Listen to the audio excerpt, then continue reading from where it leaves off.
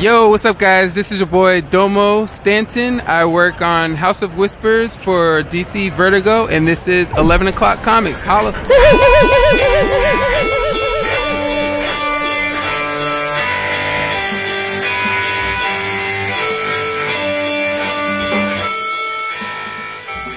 Twice in 1 week, y'all. It's like you hit the Boom. It's like you hit the comic podcast lottery. I feel like I'm at the swamp. Budweiser commercial. Yeah, remember that? Yes, I do. Yeah. Mia said something yesterday that made me almost lose it. She said puppy monkey baby. Oh.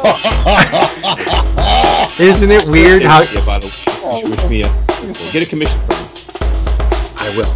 Get that NTF done. Yeah, I would love to. Yeah. She's killing it this semester. NTF is that like the kissing cousin? No, yeah, and NTF is no trouble found. NFT is your little token thing. My little token thing. I didn't realize I invented it. Your little pet project. That's it. Yeah, that's the me. thing you're trying to push out the crowds. I'm the mastermind behind the crypto art movement. The arbiter over here of digital art. Yeah. Well, I'm glad to see that digital art is being accepted in some form. We don't have to buy into it, but I'm glad someone is. Right. Yeah. Everybody got to eat. Everybody's got to eat, dude. Like, Dap, you said it in the Slack. You know, we all like to poke fun, and we all do it depending on other things that people are into. But at the end of the day, you had it right today, which is that we have lived too much of our lives collecting too much shit that most people would think is ridiculous to ever really besmirch someone else's collecting habits. True, yeah. Like, you know. I agree.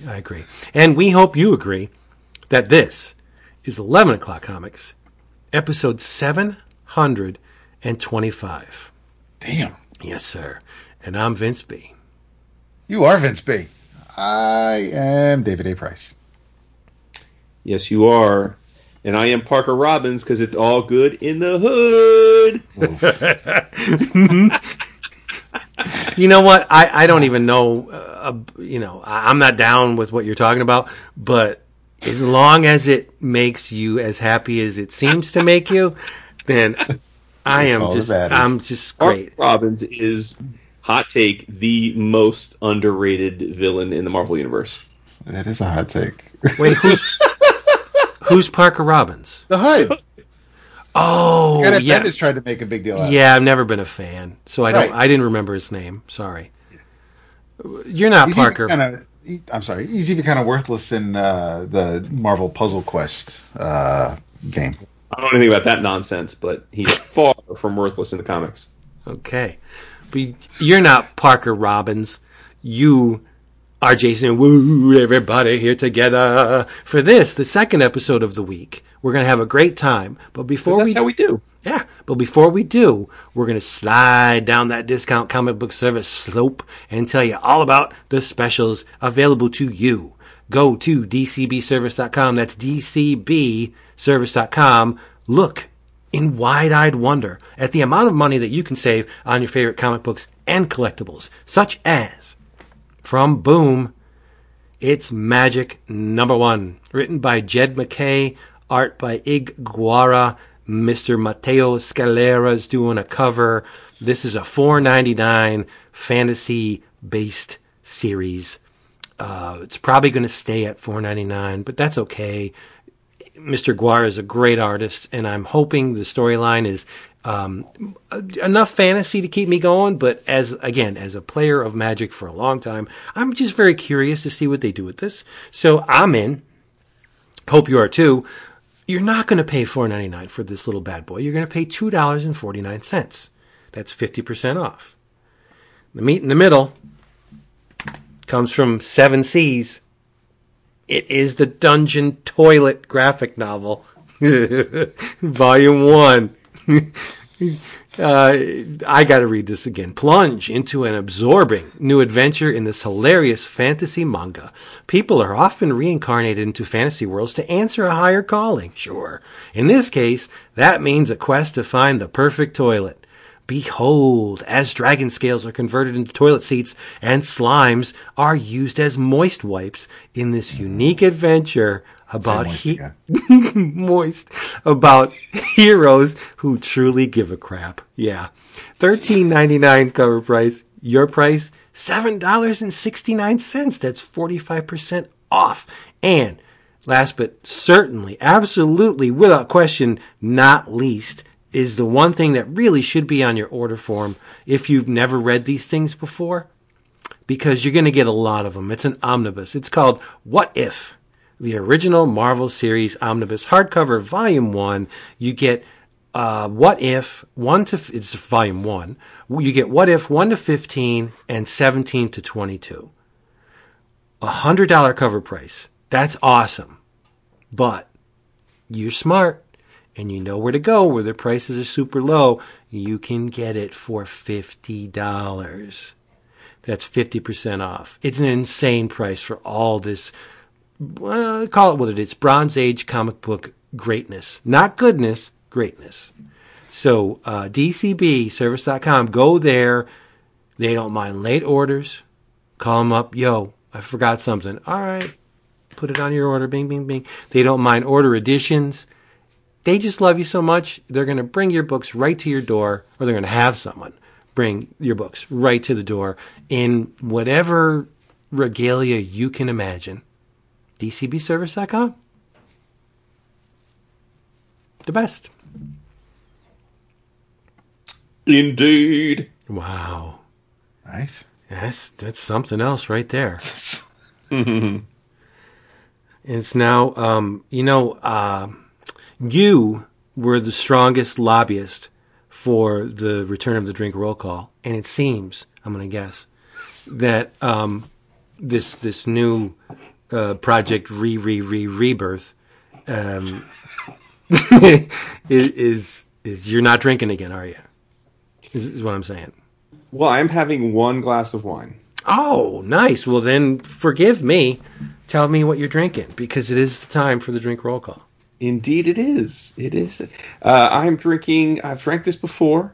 I'm drinking the Cabernet Sauvignon from Substance.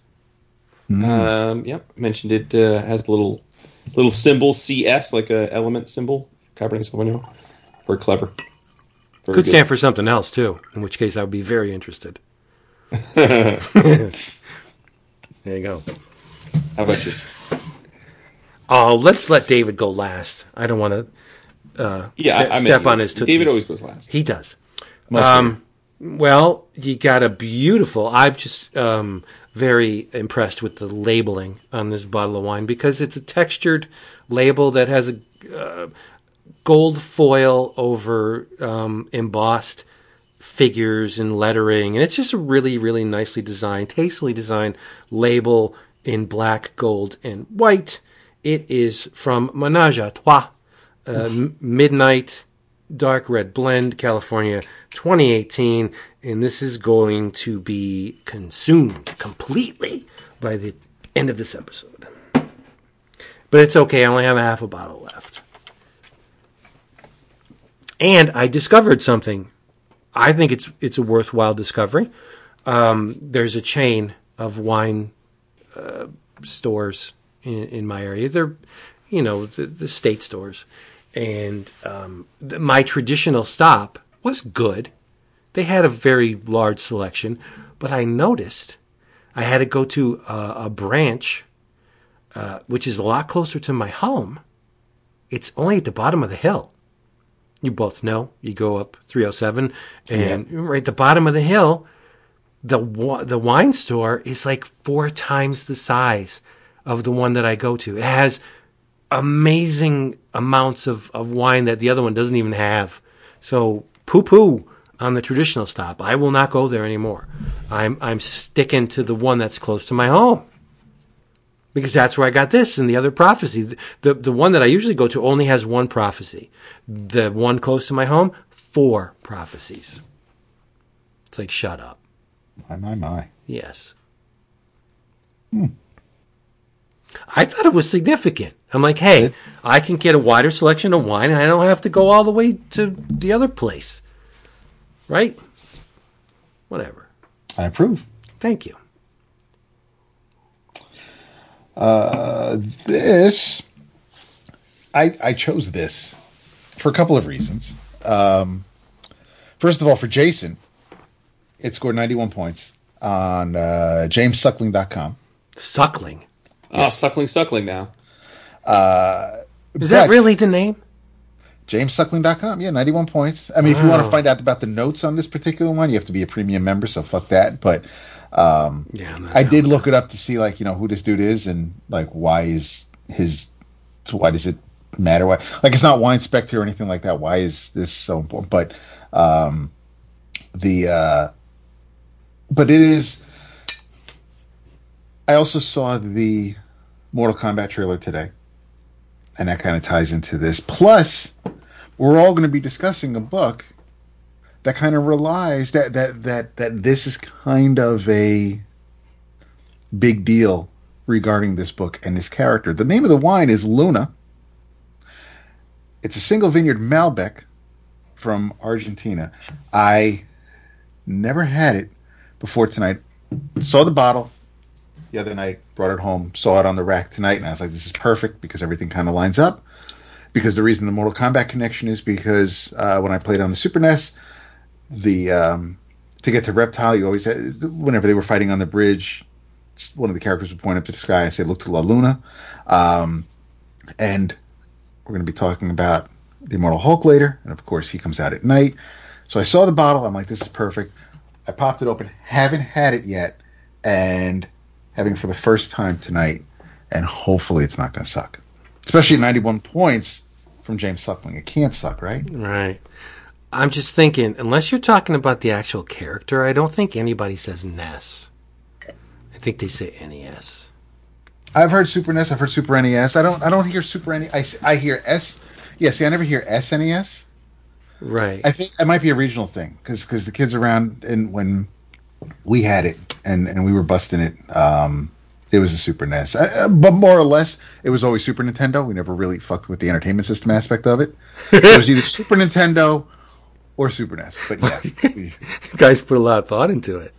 Well, what else are we gonna do, man? Fucking Seriously, yonkers. Right? Zombies ate my neighbors. This is really good wine. Holy shit! Nice. What do you want to start off with? Because I think we're going to tag team, triple tag on at least two, right? Yeah, we got a few things. Well, you know what? I did. I brought up Turtles last week, so we can start off with that. Okay. I mean, why not, right? It was... especially with those beautiful pages inside, around the middle, when someone was telling a story. Yes. But I have to say, before we get into it, I'm getting the feel something fierce out of this book. Like I know it was intended, but going in, it's sad. Like there's a lot of sadness in this book. Yeah, absolutely. Yeah, characters have lived. Yeah, they have. We are talking about Teenage Mutant Ninja Turtles, The Last Ronin, #2, with a story by Kevin Eastman, Peter Laird, Tom Waltz. The script was written by Tom Waltz and Kevin Eastman. Layouts by Kevin Eastman, with pencils and inks by Esau and Isaac Escorza. You got Ben Bishop and Kevin Eastman also doing some art in here. There's color assistance by Samuel Plata, and Luis Antonio Delgado did the color art. So there's a lot of hands in this turtle soup. But yikes. Where do you start? April has been maimed. I mean, it's all backstory. I didn't want to say it's all backstory. A good chunk of it is backstory and present story that leads to the backstory. April's been blown up, and she is missing part of an arm and part of a leg, but she has a child with good old Casey, the young lady that we surmised was her child in the first issue. Well, it turns out we were right, but it wasn't a stretch to think that was anything but. Poor Mikey, who we saw in issue 1, who's taken upon himself to extinguish the very last of the Oroku, right?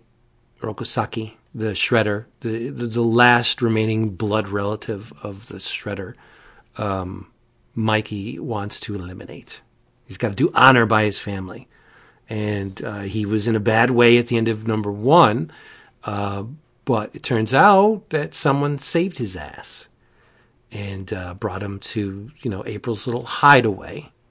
And that's where this issue opens, and we find out that very, very, very bad things have happened to our favorite characters. There's a flashback in which Casey and April were preparing Thanksgiving dinner for their buds, and Raphael barges in, and Shredder's in a very bad way. And we should, I don't think if we should, but we're led to assume that Shredder dies as a result. And because of this bloodshed, the truce between the Foot and the Hamato clan is broken. And if, what the Hamato clan is, that's Splinter and his boys, which are the Turtles, right? So, Raph being Raph, I mean, they're talking and they're trying to have cool heads, in this dire, circumstance. And April can't deal with the bloodshed. So, she suggests maybe bringing in, outside help. Raph just leaves. He's grabbing his head in the back of one panel. He just can't take the stress and the anger and the frustration and the feelings of inadequacy, and he just leaves and he goes out on his own to make things right. This only came out yesterday, right? So I think we should play it a little close to the vest on the really, really big beats in this book. Sure. Because I wouldn't want to spoil a lot of this. And so Raph has a battle with someone, which then the story spirals in another direction in the present day with Michelangelo, who I said is at April's little hideaway. He's having conversations with people that aren't there. He's talking to his brothers, and they're not in the room. It makes me very sad to these are characters that we've essentially spent the better part of 30 years with, right? Yeah. And this is IDW continuity because the boys call Splinter father. So this is not a spiraling or a return to the Mirage continuity or it's pretty unique to IDW. I assume, right? There's wonderful battles in here, very beautifully choreographed, and then we get to learn what Mikey was doing for a good part of his life, and that section is drawn by Kevin Eastman, and I want to buy every single page. And luckily, there's only 4 or 5 of them. It's not a huge chunk of the issue, so I probably could afford it. There's exactly. Of course you can. There were no cons last year. There's 5 pages, and I want them all because Kevin's using the craft tint duotone paper. Wow, with I just love it. Like this is again, we talked about this not too long ago. Kevin is there. There have been better. There have been more technically precise and more visually appealing, I guess. You can apply those words to what I'm about to say. There have been more reader-friendly artists on Teenage Mutant Ninja Turtles, but for my money, like Kevin's the man. Right. I associate the boys with Kevin Eastman. And we were talking in relation to Peter Laird when we did the Usagi Yojimbo. There was a Peter Laird story in there. And it's like, yeah, goddamn, Peter Laird can draw. and he can plot, and he's great. He has the eye of a cinematographer. He's wonderful.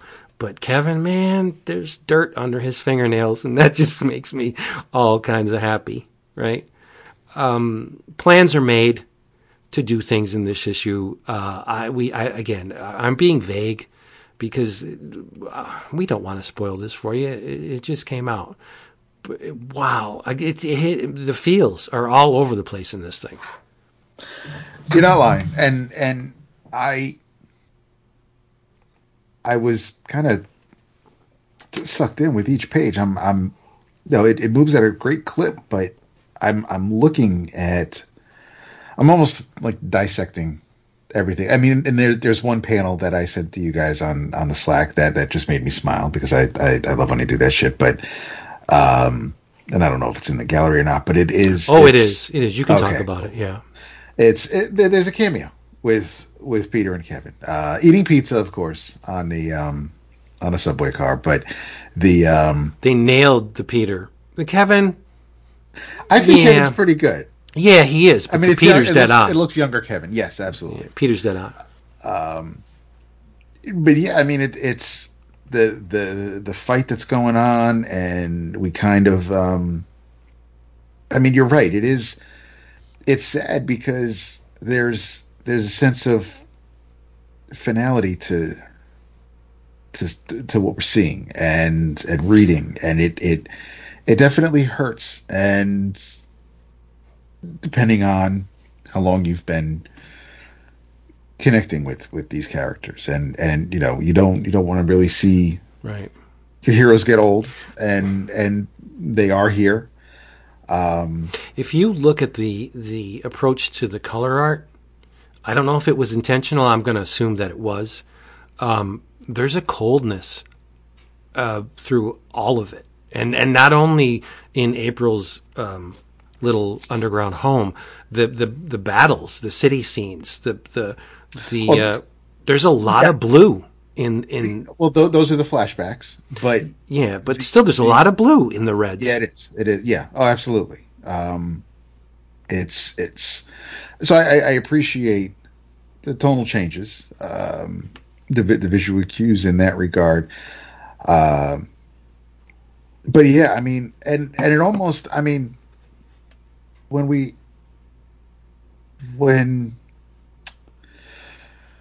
oh man, when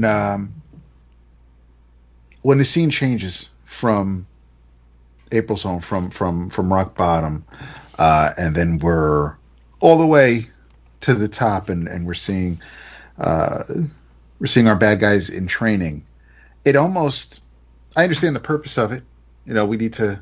It's part of the story, but part of me was almost like, oh, because I want more of Mikey and April and Casey. It's like I didn't. It was almost like it was a rude interruption. It was necessary. I understand why it was there, right. But I'm not saying it killed the flow for me, but I was just like I wanted to get through this to get back to my friends, and yeah.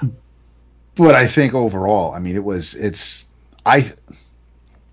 I'm good to say I enjoyed the second issue more than I enjoyed the first. Yeah. Well, I would definitely agree with you, only because there was a lot of vagaries in the first issue. Like, what the hell's going on here? Like, who are these people? When does this occur? But now, at least your footing is a little more firm in this issue, and you kind of get. It's in a future where, we can call it dystopian, but it seems like there's a hierarchy where the haves, as in the real world, but it seems more extreme in this world where there's a lot of haves and a lot of have-nots. And yes. Even things that should be plentiful to everyone, like food, are reserved for people in certain strata of social standing. So, yeah, there's something very nasty that happened, not only to our boys and their extended family, but to the world, right? There's something went on here, and we don't really know. But before Jason says anything, I want to ask you. I'm not going to mention it until we're done later tonight. But I have a question about the last page. Okay. But go ahead. Oh, continue. you're keeping it spoiler free. If you notice the fight scene that we're not talking about, it's so brilliantly plotted that one of the characters was fighting to wound, Yes. and the other character was fighting to kill. Yeah. And it's amazingly well done. But that I don't know, that wide panel, man, I can't even look at it. The one where the thing happens, I can't look at it. It's hard. It's rough, man. But and I think this, if this book were written or conceived by anyone other than Kevin and Peter, I'd be like, yeah, this is really good. They captured the flair and the vocabulary of the Teenage Mutant Ninja Turtles, visual vocabulary and everything. It's just, this is really good. But the fact that it's Kevin and Peter, like, this is legit. This is Kevin and Peter as Moses with the tablets in their hand. This is the law, right? I don't know if I've offended anyone by saying that, but I just want to mean, like, this is written in stone. Okay, this is the good stuff, and it's just because they are controlling this, everything, the emotions to me within the story seem to be ramped up because it's coming from the mouthpieces of the guys that gave these characters life. Mm-hmm. Yeah. Yeah, I mean, I thought that the issue, for me, the interstitial just took it from really good to great. Mm-hmm.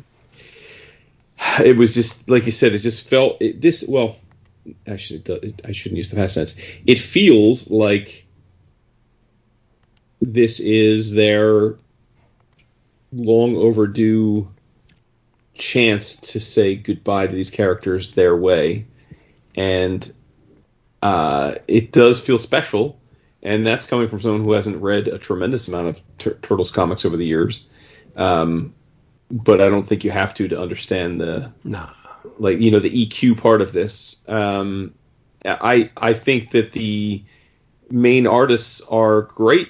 I think they really serve the story well so far, because they're brothers, I think. We're trying to be vague, so I mean, some of the things that really tickled my fancy, I guess we can't talk about. But I think it's definitely, like, the attention to detail and the visuals is ridiculous. Yeah. Like, even, and I didn't notice this the first read through. They do this really cool reveal when April gets out of bed, and like you said, we see that she's missing an arm and a leg. But you did? Okay. What? When we see her, the full page, the splash, I saw the hand and the leg next to her. No, that's what I was going to say. Yeah, but then when you find out it's actually hers, that's when. But yeah, I'm sorry. No, you just said what I was about to say, which is that the initial page when she's laying in the bed. If you actually go back and look at it, you see that there's a prosthetic hand and leg on the ground. Yeah, but they obscure it. To your point, nicely done. That the terminating end of her arm could be under the pillow if she had a leg. You know what I mean? So right. No, exactly. they hide it very well. Yeah. And then, yikes. Yeah, and from what I understand, we're going to see how each of them die over the course of the series. So we'll see, I presume, for at least for the next 2 issues, we'll see how So 5 issues, isn't it? No, I'm saying in terms of we have two more deaths. Yes. Yeah. So I just don't want to think about it. So. No. Okay, well, that's the point of the book. Exactly. Yeah. So yeah. Now, is the person that Raph is fighting is I presume it's not a coincidence she's drawn that way? Of course not. Well, I mean, is she drawn that, like, does she exist? I assume she exists plenty throughout the comic. Oh yeah, that's correct. Yeah. And but I feel like does she get turned into an animal? No. So who's not the rat? Who's the cat that I've seen in? Oh, that's Alep. That's a fox. She's Silver Fox. That's an Alepex. Yeah. Okay. But she she was always an animal that was mutated to be humanoid. Right. Mm-hmm. It's not the other way around. And she and Raph may have a little thing. Oh, look at that. Yeah. Freaky deaky. Yeah. So, yeah, I mean, it's excellent. I think that, you know, the mood is right. The tone is right. It feels grimy. I presume we didn't know. Like, I presume her having a daughter is all like new to canon, right? Yeah. Like, Yeah. Yeah, because she and Casey aren't an item in the current Sophie Campbell run. Right. Casey. right. Well, we even get a little taste of that in this comic where they get engaged. So we don't. Yeah. Yeah. Casey was with Jen for a while. Jenica. And Oh, that's okay. yeah, that's why it was so uncomfortable for him to be around, and vice versa, around around the City at War parts before she turned, because they were a thing, and then they weren't, and Mm-hmm. yeah. Nice. I don't allow myself very often to be vulnerable, but this property I can't help it. I just open up to it. I let it take me wherever it wants to take me, and I know I do that with everything, but I'm guarded on a lot of stuff. Like, yeah, whatever. But this is Mikey and Raph and Donnie. You say one was fighting to wound, one was fighting to kill. I think they were both fighting to kill.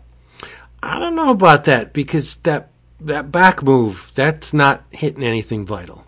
What, to go into the water? No, in the water. Oh, no. Why would he? That's a why would he shoulder stab shot. Then That's a shoulder shot. But that's because of the angle where he is. No, he's all. I mean, he's saying we're gonna wait, because he says, "So stop hiding behind these scrubs and we'll finish this once and for all." He wasn't playing. Well, we've seen the turtles kill in this book. I mean, Yes. There's bloodshed aplenty. But And the fact, I mean, and he's taking out a foot left and right, so there's no way like he didn't give a shit about the grunts. He's not trying to save her. They're both in the water, and it's like, so. If you hit someone there that arm is effectively rendered inert, they've just lost control of that arm. They're not wielding any weapons with that arm. That's a shoulder shot. That arm's done for a while, right? But when you get some, if you're going where the return blow's going, panel. Look at the next panel underneath that, and it looks like the weapon has perhaps shifted a little to the right, so it's more in the center of the back. So I think it's just.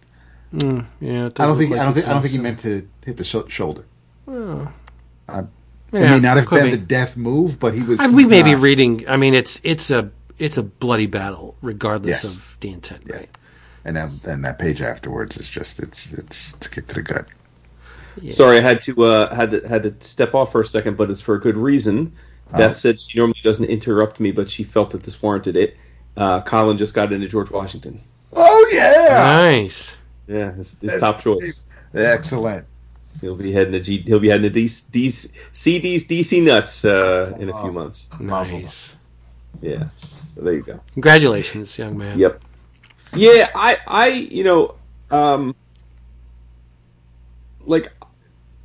do you know, Vince? Like, did the bones for this exist prior to their reconnecting during the Netflix? I don't think so. I think the Toys That Made Us was the thing that got them back together. Well, that is even more fantastic. Yeah. Because, I know we all got verklempt during that documentary because of that, but to think that it led to this is just makes it even sweeter. It's pretty neat. Right. Now, I mean, I can't be quoted because I forget a lot of stuff. The Comics Journal interview with Kevin Eastman, there were things in that pertain to things we were talking about. And of course I read the Comics Journal Kevin Eastman interviews. It was in 2 issues, and a lot of that data I just I just I forget, still don't have the second issue. right? We can find it at a convention. It'd be cheap. Yeah. So yeah, I mean, people remind me, yo, Kevin said this, remember? And it's true. I forget stuff. So this may have been in the works. I would guess not, right? I would guess not. But David, that last panel that you're talking about, I'm guessing that's an action figure that I told you I had 2 of. That's. Yeah, I mean, I'm leaning that way too. It's just a way. But why would it be in a safe, right? It's very important. It contains information, so that, I don't know. Yeah, maybe it'll project something, and she'll be able to relive instances that it saw that are very pertinent to the narrative. That's what I'm guessing. She's going to flick it on, and it's going to project something, and we're going to see, what happened to whatever. Yeah. Well, I guess we can say it, right? I don't think it's a big super reveal. We're not even sure that it is what we're thinking of. But the last panel in the book, it looks like April opens up a safe, combination safe, and pulls out the Fugitoid's head. Okay, I didn't know if that was something we weren't allowed to discuss per your no spoilers, because the question I had to ask you both, and I was going to wait off air, was what did she pull out of the safe? Yeah, it looks to me like Fugitoid's head. It really does. The angle isn't. I mean, it's. I'm pretty sure it is. It's just that I've never seen him from that particular angle. So, and without a body. So it's one of those things where I'm going to take a stab and say, yeah, it is. Yeah. See, if I was a robot designer, I would put the quote brain of the robot. I wouldn't put it in the head, because that's where everybody assumes it's going to be, right? Because it should mimic flesh and blood organisms or humans, right? I would put it in like under the arm or armpit, or something just like stupid where no one would think to look for it. Doesn't have to be located in the cranium. That's silly. Why? It's not a flesh and blood human being. So why should its brain be in its head? So are we thinking this is the start of getting like a posse together? Could be. But I don't know. He tries to do it on his own, like the last Ronin, but then he realizes because he failed in the first issue that he can't, and so then he gets Casey and April and Fugitoid and whoever else to get involved. Could be. Well, what else? I mean, clearly she had it locked up in a safe, so I guess. I mean, I know the Fugitoid is a character, but why would she have his head locked up? Like, I'm guessing that it has information. Yeah. So whether that's going to. Okay. That's the Death Star plans right there. Stir something in Mikey, or she's got. But we'll find out, obviously. But yeah, I'm not sure what. I don't know what she has up her sleeve regarding the head. Well, she only has. Well, she does have 2 sleeves, but we know what's up the other one. Because Vince is like, no spoilers, and then they're like, motherfuckers. Well, it's just Fugitoid's head, like. Yeah, only on the last page. Only on the last page, she had to flock to the safe. Yeah, the end credits revealed. It's not important at all. Good Lord. Hey, pays your money, you take your chances. Okay? Yes, this was all kinds of wonderful. Well worth the expanded cover price, because you get more pages, bigger size. It's just great. So the question I have for you, and I want to talk about something interstitially before we talk about the other triple team. Okay. But before we talk about that other thing, I got to ask, before we say what it is, which did you like better, this or the other thing we're going to talk about? Ooh. I really like the other thing we're going to talk about, but this won my heart. Yeah. Yes. Same. Yeah. Because you posted in our Slack, it's the best thing you read this week on the other thing, but then that was before you read this. Right. And then I read it and thought, oh, yeah, this is really good. And then I read Last Ronin and thought how much I enjoyed it and thought, well, if I enjoyed it as much as this, I got to make sure the booze read it with the quickness too, because then they got to enjoy it more than I did. So yeah, I'm with you. I think, yeah. The thing I wanted, this is a very Vince centric episode. The thing I wanted to bring up, and Vince, I don't know because you were teaching if you even saw the news, but the Todd father is bringing a shared universe back to the Spawn world. Yeah, I saw it. He's been building to it. He's been bringing back in the last 12, 14 issues. He's bringing back the Gunslinger Spawn and Lady Spawn and all of the various medieval Spawn, all the various iterations of Spawns. Yeah, I knew he had something up his sleeve. I just didn't know that he was going to be publishing more than one book. I mean, remember, at one time, there were at least 4 Spawn books on the racks. There was Curse of the Spawn, the ongoing Spawn. There was Jesus. I'm losing it. I'm telling you, I'm getting what? King Spawn? No, it wasn't King Spawn. Medieval Spawn. No, that was a mini-series that Brandon Peterson did with Salmon Spawn. Salmon Twitch. There was a Salmon Twitch book, right? But there was, yeah. Whatever. But yeah, at one time Todd had multiple monthlies out on the shelf. Well, here's the thing that I mean. I know you're going to give him a try, but I mean this with all honesty. Well, you'll be reading them. Yes. But maybe we'll give them a try. But the thing that surprises me, well, listen, Todd is probably second only to Stan Lee in his ability to self-promote. But the press release was very self-aggrandizing, like almost sickeningly so. And it, I don't know if you read the press release. I did post it, but it says McFarlane will capitalize on the 28-year success story of Spawn, which has seen sales increase between 100 to 600% from pre-pandemic orders. The Spawn title currently is a top 5 monthly selling title on the Diamond Distributors Top 100 chart. Recently, a new release of a Spawn figure on Kickstarter set a new record in its category for raising just under $3.5 million in 30 days, so forth, so on. And then he goes on to say, the simple question is this: DC Comics started a shared universe in the late 30s. Marvel began theirs in the 60s. So can lightning strike a third time in 2021? I mean, he's making it hard for me to want to reform with this. Like, that is some finger up his own ass stuff in that press release. Right. You say that like you've never read a Todd press release, right? I don't know that I'm in the habit of reading many Todd press releases, to be honest. But he breaks his arm patting himself on the back all the time. Like, that's just what Todd does. Yes. Yeah. And the specifics for people that do care, and it's top 5 books, so presumably lots of you do. And that's the other thing. We talked about this a couple months back, about how baffling the sales were, and that it's because Todd has been drawing the variant covers. And my thought here is, like, he has to know that that's why the book is selling those right. Like, he can't be as delusional as this press release reads, as thinking the book is just back to being really popular, right?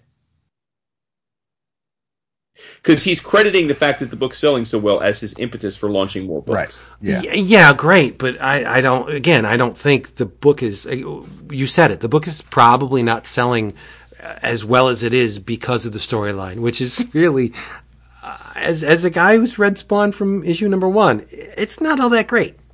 But that's my point. So, it's okay. I'm trying to ask you, based on you, I'm going to presume you know him a little better as a personality. Do you think he means what he's saying here, or do you think he knows this is a big sales gimmick and he's just trying to keep it going? I'm thinking that he's using the fact that it's a good selling book because he's doing the covers as the impetus for getting people on the offshoots that are far better than him telling a story. Right. And get some. That makes sense. Because to that end, he does name the titles. We've got, there's going to be an event book called Spawn's Universe number 1, and that'll be like the 0 issue. And then we'll have King Spawn number 1 in August. We will have Gunslinger Spawn in October. And there'll be a team book called The Scorched, which will be Spawn, Redeemer, Gunslinger, Medieval Spawn, and She-Spawn. Yeah.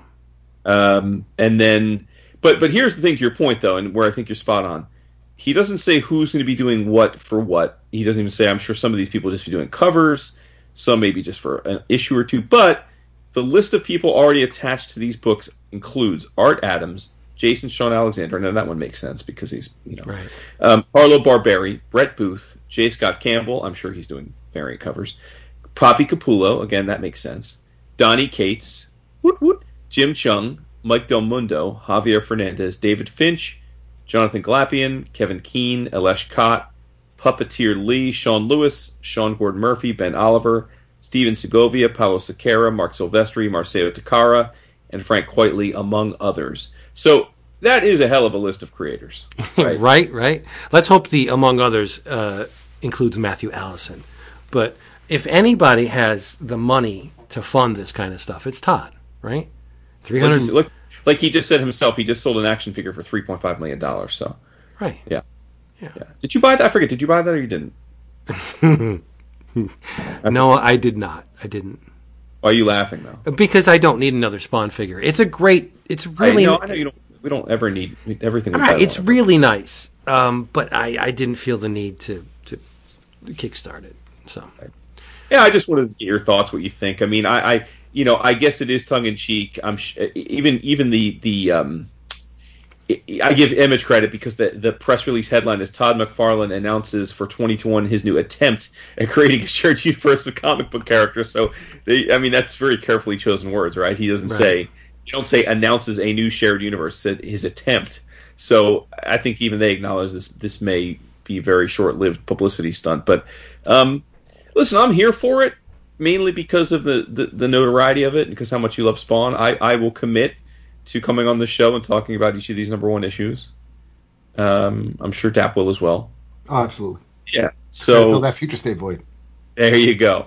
But interesting. It definitely he got a big reaction from the comics world today. That's for sure. He may be the He only. can fart and he's going to get a reaction. Fair. True, but I'm pretty sure that he's the only comic book creator whose book is still $2.99. Oh, cool. Is that true? I think so. Now that the Scooby-Doo... Savage Dragon is $3.99? Oh, yeah. But now that... I was surprised to see that the Scooby-Doo Mysteries thing from DC is $2.99. That's really smart. Yeah. But up until that, Spawn was $2.99 for forever. Yeah. The only reason why I know is because I look at my DCBS order and I see $1.79 and I'm like, oh, it's Todd. Yeah. Thanks, Todd, for giving us something to talk about. You're the best. Oh, he the best. I can't walk away from anything Spawn. I bitch. And there have been a couple instances where I'm just like, fuck it, not reading it anymore. It's garbage. This is bullshit. Walking away, and then I have to go back and scramble to get the Kudransky era. The Kudransky era was horrible. To get the issues that I walked, and it's not easy. It wasn't easy because the book wasn't selling very much. So it was, low print run, you're going to pay a decent amount for a Spawn back issue. Now he's selling more. It'd probably be easier to go back and get the ones I missed, but I'm not going to risk it. I'd rather just spend the money, read the issue, call it crap, put it in the box, and move on to the next issue. Mm-hmm. Yeah. But can you imagine if Matthew Allison gets on one of these Spawn stories? Like, come on. I hope Todd's listening. Matthew Allison. He's the best. Yeah. Or DWJ doing Spawn. Interesting. Yes. I could curate it. Todd, give me a call, bro. I'll set everybody up. It's not like Eric Stevenson doesn't have a Rolodex.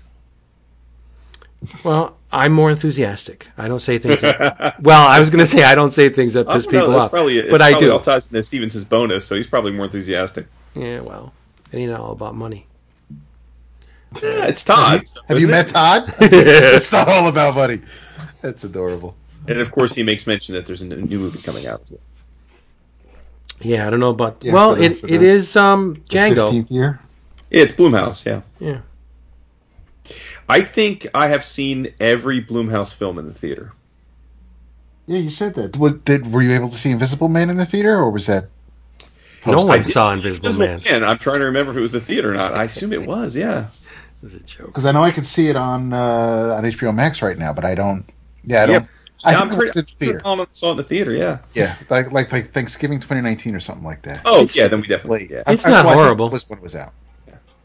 It's a good movie. It's a fun little movie. Is it? Invisible Man, the remake. Yeah, Invisible Man. Yeah. Yeah. Oh, you know what? I'm lying because I just I didn't see Fantasy Island in the theater because I watched it. Oh, I forgot that was the thing. Or in Corvette, and it was horrendous. Yeah, it was One of bad. the worst films I've ever seen. All right, let's move on to the second thing, Vincent's driving the train tonight. of which this is a rarity because we've all read two things this time around. And I love when this happens because, commentary, discussion, the generation of ideas, that's what it's all about. The second thing, it's a one-man show, man. So we need more one-man one-shots. Single vision one-shots. Yeah, I agree with you, but I almost wish that he didn't show us the roughs that he did for this issue, because I think the finished art is wonderful and it does exactly what it's supposed to do, and it captivated me, and it, everything, it checked all the boxes. If this issue was done in the style that he did the roughs in, oh my God, I thought the roughs were phenomenal. They were so unhinged, and just the energy was like you could feel it. It was the hairs on the back of my fingers stood up. That's how much energy was coming out of my computer screen. I do appreciate him sharing the process shots on Twitter, especially the pencils and the layouts, because then I can snatch them off of Twitter for later. Nice. Not if you have an NFT, Dap. Dickhead. But we are, of course, talking about, from Marvel Comics, the Immortal Hulk Flatline. Yes. Number 1 of 1. Written and drawn masterfully by longtime friend of the show and someone who we're a huge admirer of, and yet has never been a guest. We'll have to see if we can remedy that. Mr. Declan Shalvey. But we did interview him, and we do have recordings of him. Bumpers, yeah. Yes, and full disclosure, he has been scheduled to be on several times over the years, but fates have plotted against us. I was going to say, since we all read this, why don't we give Declan a ring on the Skype and see if he's up for it. What time is it in Ireland? So, yeah, I think that'll work. But after a very touching tip of the hat to our dearly departed Mr. Richard Corbin, which I thought was a nice little inclusion, and it shows the many covers and projects that Richard has done for Marvel, with a nice little quote by Walter Simonson. So it was touching, right? What is Immortal Hulk Flatline? In essence, it's a cautionary tale to listen when someone's reaching out and contemplating suicide. It's learning to listen for people that may be expressing themselves in ways that you're not used to. Your senses may not be picking up. It's a plea for help from someone who repeatedly tried to take their life. That's basically what it is. Am I wrong?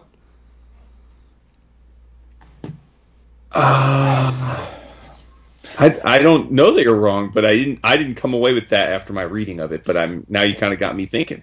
I mean, the last page has the suicide prevention hotline, lifeline. It does, it wants you, because I think you kind of have to post that.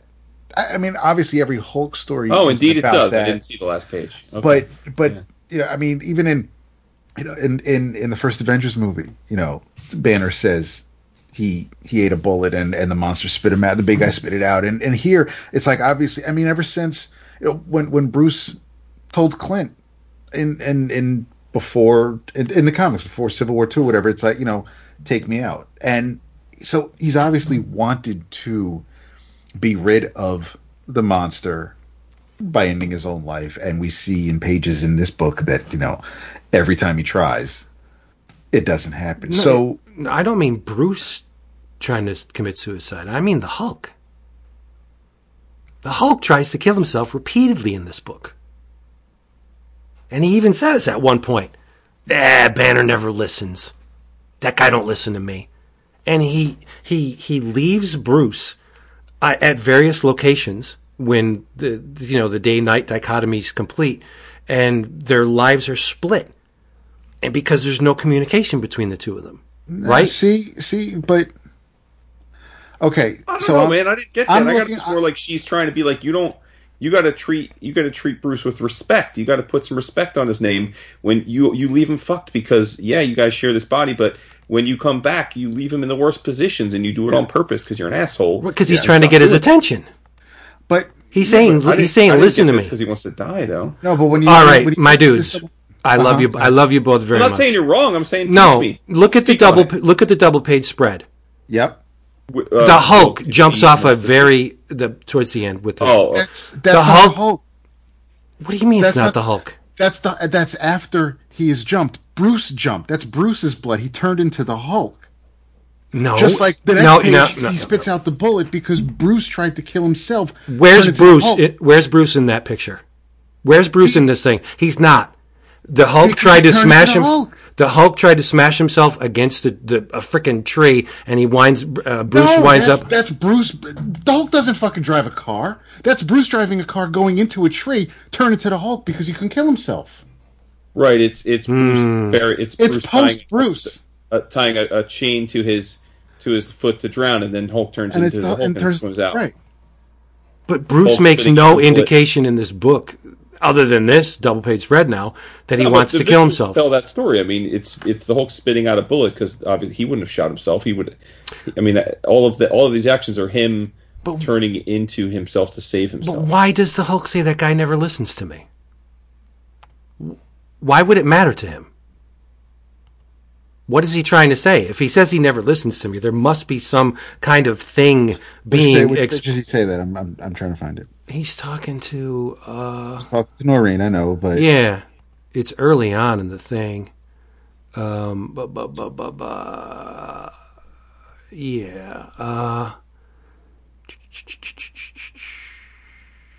Oh, okay. So she's saying, all right, I thought you weren't talking to each other. We both hear, but he won't listen. Yeah, he don't listen to me. Well, that's Hulk is a petulant child. He's never wrong. So he's never going to. So of course, if and that's the thing. Yeah, you're right, because Devil Hulk can't die. That's the whole basis of Immortal Hulk. Right. So that was really stupid of me. No. Yeah, no, it actually was. Because I was looking at it too literally. Like, why would the Hulk use a car? It's fucking stupid. He couldn't even fit into a car anyway. So dumb. He could jump a bunch of ways. Because even earlier, like when she's fighting with the train and he says, "We don't need your help. I protect Banner." Right. And she said, "How do you protect him from himself? You're supposed to, and then they show you the pages of him." Basically, every time, like it's a suicide attempt. So so stupid. Yeah. Why am I stupid? I did. That's cool. Yeah. Hey, talk it out. This is great. We sounded it out. Yeah, because I was totally going down the wrong goddamn path. But anyway, my bad. A person from Bruce's past. And by the way, I love just another it's another thing. I personally thought. I loved that we were introduced to another gamma irradiated character from his past who is old and busted, and I love that she basically, as far as we know, never really did much to bring notoriety to herself. She just kind of did her thing, and then but she has some business to take care of before she rides off into the sunset. But not only is she old and busted, she sent the Hulk into friggin' orbit. Yeah, she fucked him up. and of course, Hulk being Hulk is like, yeah, Granny, whatever. And he's like, whoa, I didn't expect that to happen.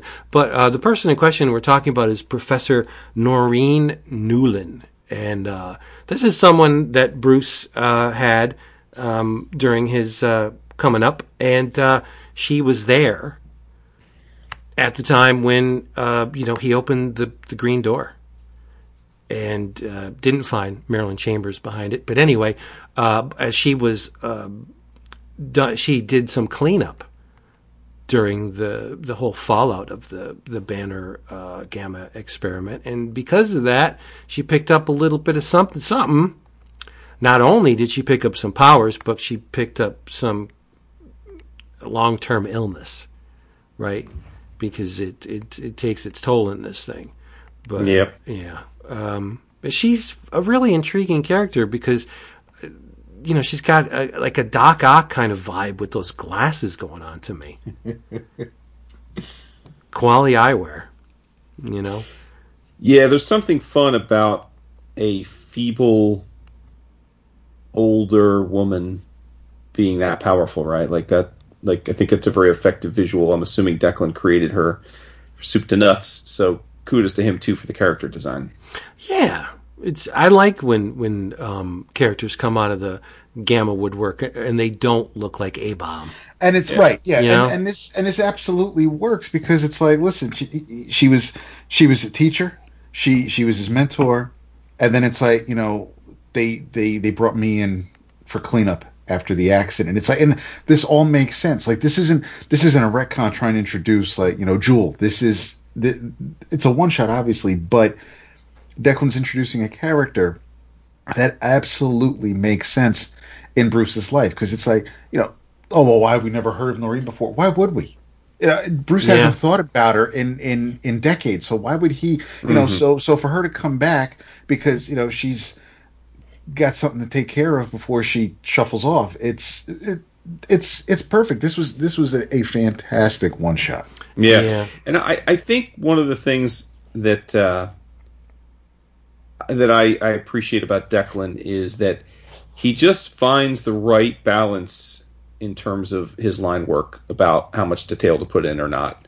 He doesn't get bogged down by trying to make everything like just incredibly detailed and on model if it doesn't need to. And I think as a result, it's like it's the classic comic book storytelling. He gives you enough so as that the sparsity is not a distraction, but he doesn't also. But he puts the detail where he wants your eye to be drawn.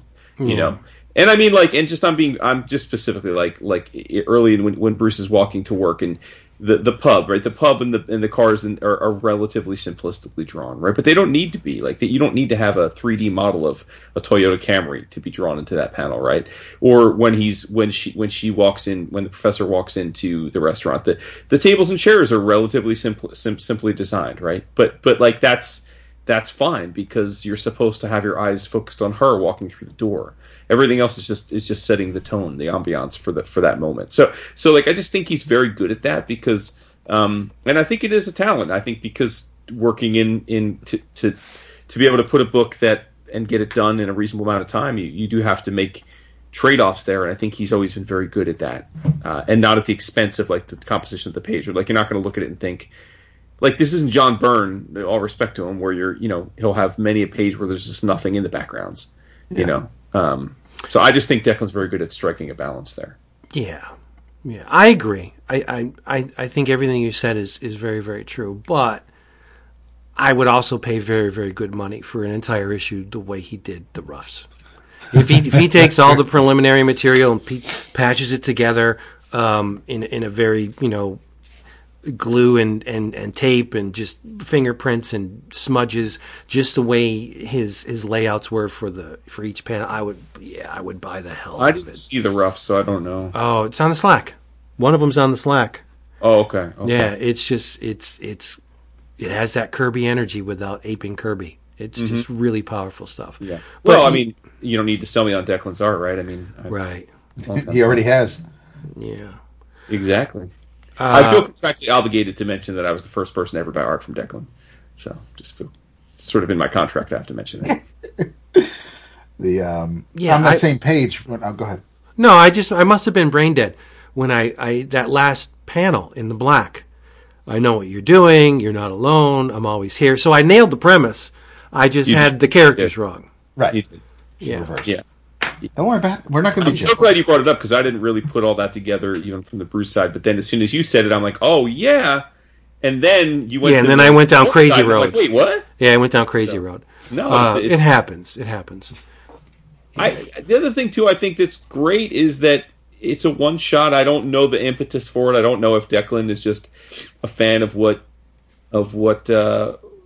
Ewing and Bennett guys Ewing and Bennett were doing in this book, and approached them or approached Marvel and said, "Hey, I have an idea. Could I jump in?" I don't know if they approached him because he holds a pretty high standing at Marvel these days and said, "Hey, do you have an idea? I'd love to know, Declan, if you hear this. I know he doesn't listen to every episode, but he does sometimes tune in if we talk about his stuff. I'd love to know." I'm thinking that they did it not exclusively, but it helped grease the wheels.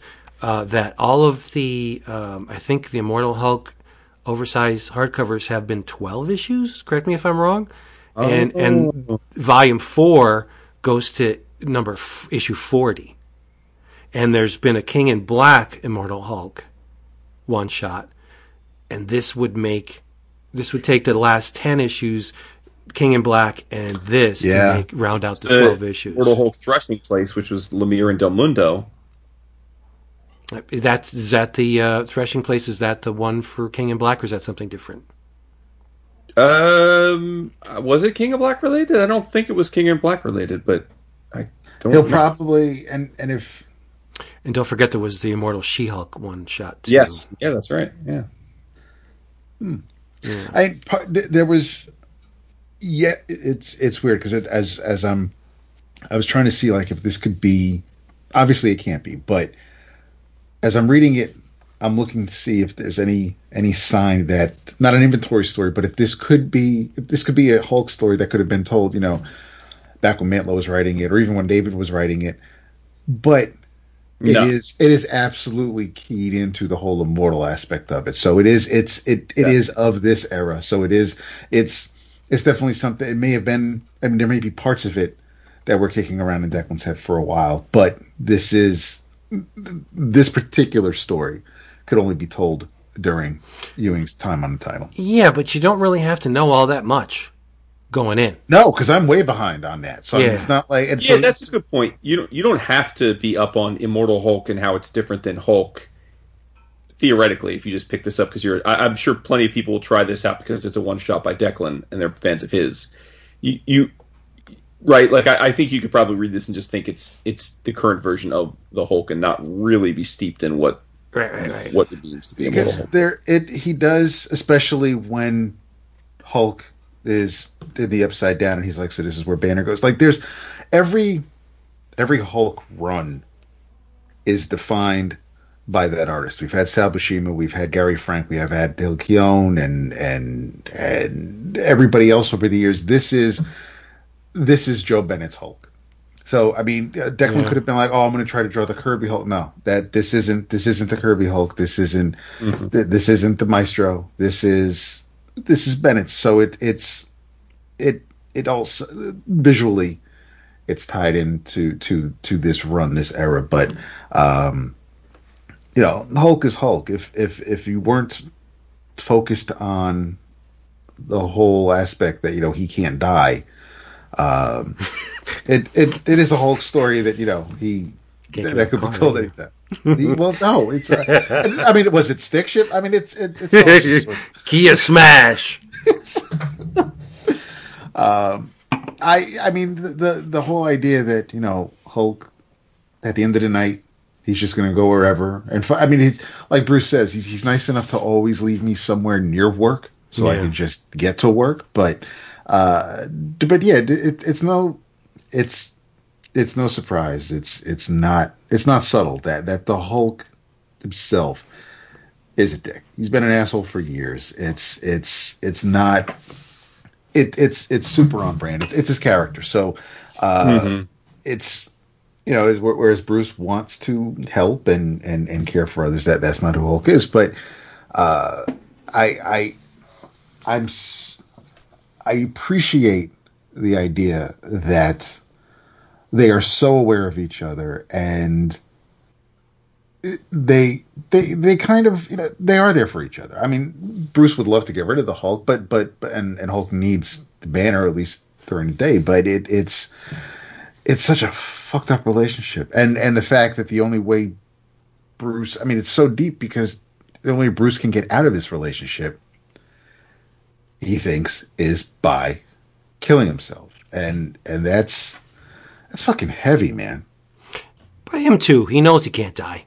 He knows, it's futile because Doesn't stop him from trying. right. Well, that's the thing. He really, yeah. He's adamant that he's going to get out. But yeah, I just think he thought that maybe the attempts fell on deaf ears, because hence the last panel, like, yo, little man, I'm listening to you. Yeah. Yeah. All right, that's some awesome shit. It was a great little one shot. Because even Yeah, I totally agree.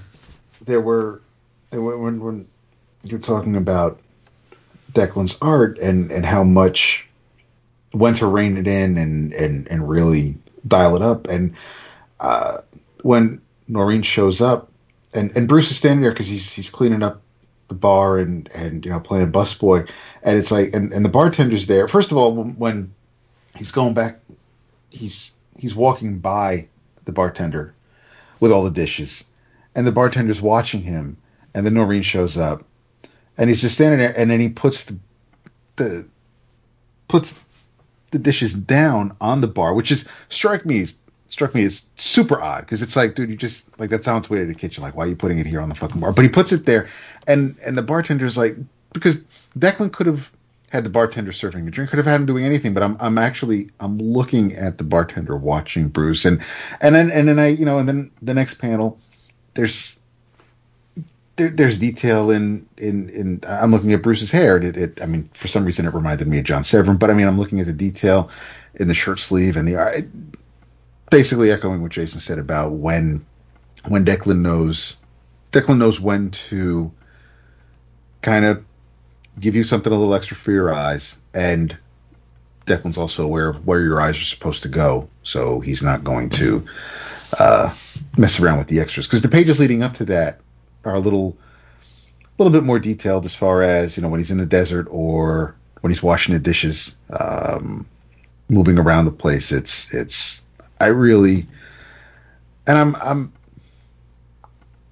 think this is the first time I've seen Declan's color work, and I'm super impressed. Well, he learned from the best. Yeah, there's no dispute to have. I'm not going to bring that up, but yeah, you're absolutely. No, well, I mean, it's not a secret that he. No, it's not a secret. Jordi Valet were together for years, and you didn't see his work without seeing her name attached to the color. Mm-hmm. So yeah, it's obviously true. Yeah, he obviously picked things up, but I look forward to seeing more. You are correct. Yep. What else we got? Lots of stuff. What you got? What's lots of stuff? There is something I saw on your list that I'm really interested in. Okay. It's exactly that. Yeah. Yeah. It's oh boy. Let me just check my list to see if I have something for the Vineyard Travels. I do. You've got 4 things. You've talked about 2 of them. I do. You want to hear about some clown noir? I don't particularly, but please do. Who doesn't love clown noir? I hate clowns with a passion. Well, then But, you are not going to really, like this series. No, this was the easiest of easy passes when I saw it solicited for. And the only thing I know about it is that it's the same guy who gives us Ice Cream Man, right? I believe so. Yes, Okay. I don't also read. an easy. Just not reading, right? Yeah. Yeah, So I that's don't why I'm read curious that. about it. The book is called Haha, and it's from Image. It's an anthology. As is Ice Cream Man, so he's got a thing for anthologies. Yeah, there's a thematic link between issues 1 and 2, but they're not the same characters. They're not the same visual team, except for the colorist. So yeah, but thematically, the book has a thread, joining the issues, but different people. It's written by W. Maxwell Prince. Issue number 1 is illustrated by Vanessa Del Rey, with color art by Chris O'Halloran, and this issue is called Bartleby Rejects the Premise. What is the premise? Well, I'll tell you. Bartleby, his name's Bart, but he goes by Bartleby when he's in clown mode because he's a clown. Mm-hmm. He works at a rinky-dink amusement location called Funville. And unfortunately, Funville is on the skids. It's being closed. Nobody comes to Funville anymore. Everything's online. They go get their stuff that way. And the boss, Donnie's like, we got some choices to make, and I'm sorry, but we're getting closed down. But here's your last check, buddy. Thanks for everything. That trick you do with the never-ending tissue thing or whatever it's called, I forget. It's in the book. He goes, that's amazing. He goes, but yeah, you'll be all right. I added a little bit into the check, just to make the wife not kill your ass. And that's the problem, because Bart's wife, Brenda, has no respect for the clown life. She just doesn't get it. He's not a super efficient breadwinner. He's a clown. Like, how much can he make, right?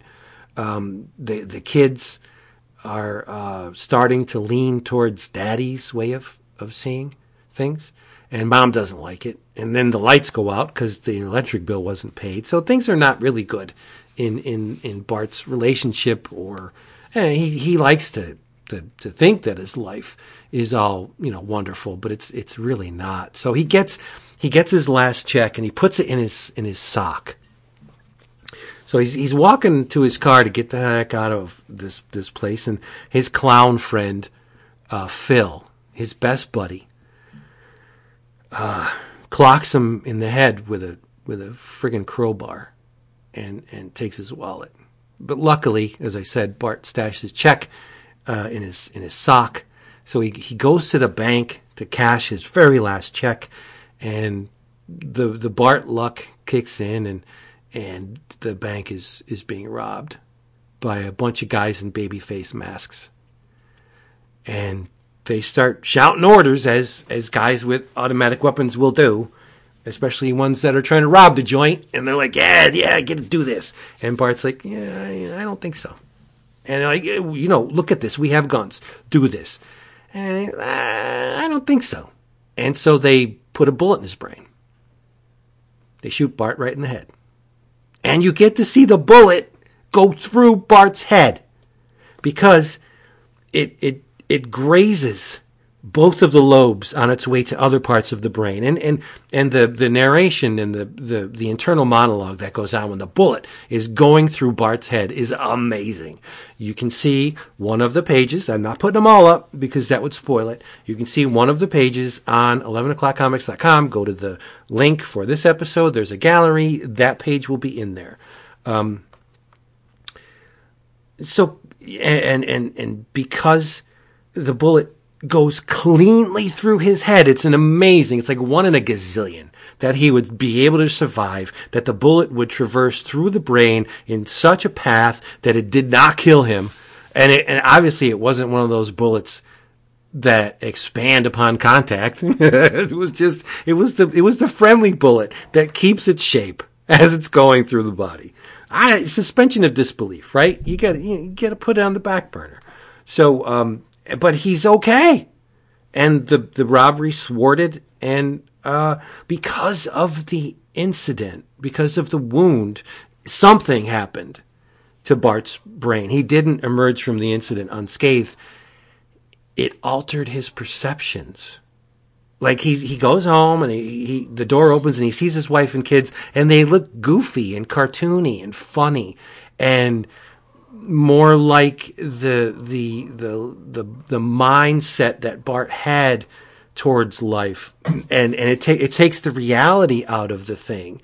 And the premise is that life is very, very short and very, very torturous, and Bart didn't buy into it. That's the title of the damn story. Like, the whole time he rejects the idea that life sucks and that his life is garbage, and he makes zero money, and he has no place to work, but he doesn't even register with him. He just totally turns his back to it. That's the whole story. And at the end, he has a different perspective on everything because of the altering of his brain and the fact that his mind was not wired that way to begin with. I thought it was a great issue. I think it's freaking incredible. But then the second issue, which is illustrated by Zoe Thorogood, this is a little darker. a little bit darker. Again, with color art by Chris O'Halloran. It's called Rudolph on the Road to Funville. And yes, it's the same Funville that was mentioned, or that was a location in the first issue. Rudolph is a girl. And young Rudolph's mom is a bit odd, right? She likes to wear clown makeup every day. She's very, very attractive, but she loves to do her face up like a clown. And her husband didn't get it. He's like, I don't know what's going on here. Like, she really is down with this clown thing. Not ICP, but she likes to wear the getup, and like, you know, I can imagine it was entertaining initially, but he doesn't get it. It gets old. Like, everywhere she goes, she's got the clown makeup on. So unknown to the husband, Mom takes Rudolph away. She leaves, and they go on a road trip across the country. Mom takes her young daughter, Rudolph, on a pilgrimage to the Holy Land. And the Holy Land is Funville. It's the promised land. Everything's going to be okay. We're going to go there. Our lives are going to change. We don't have to deal with that shit. We can worship. We can, you know, put arms around the whole clown life, and life is just going to be better. But on the way to Funville, Mom she's got to find a way to keep gas in the tank and food in their bellies, right? So what does she do? Well, she resorts to the world's oldest profession, right? Mm. Yeah, she does a little bit of, she sells herself, right? And, you know, one night she comes back and she's got a black eye, and she's like with Rudy, you know, it's, you know, what can you do? It's just an occupational hazard, honey, and, you know, you got to do what you got to do. And she teaches Rudy how to shave her legs. They're using nice, you know, little plastic bic. It's a nice little mom-daughter moment. It's warped, but it's I guess it's touching. So Mom goes out on another, quote, date, and the guy comes back to the room with her. And Mom's like, Rudy, just go in another room. If you hear anything, anything seems off to you, just don't worry about it. Just close your eyes, close your ears, and this will be over real quick. And so Mom and the John are going at it, and it gets a little rough, right? And Rudy hears things like, this doesn't sound right. My mom sounds like she's in trouble. So she takes the plastic shaving razor, and she goes in, and she goes, get off my mom, to the John, right? And the John's like, the fuck is this? And he smacks Rudy, and Mom loses it. Like, she just kills the guy. And that leads them to having to get to Funville a little sooner than they had planned. So they're really on the run now.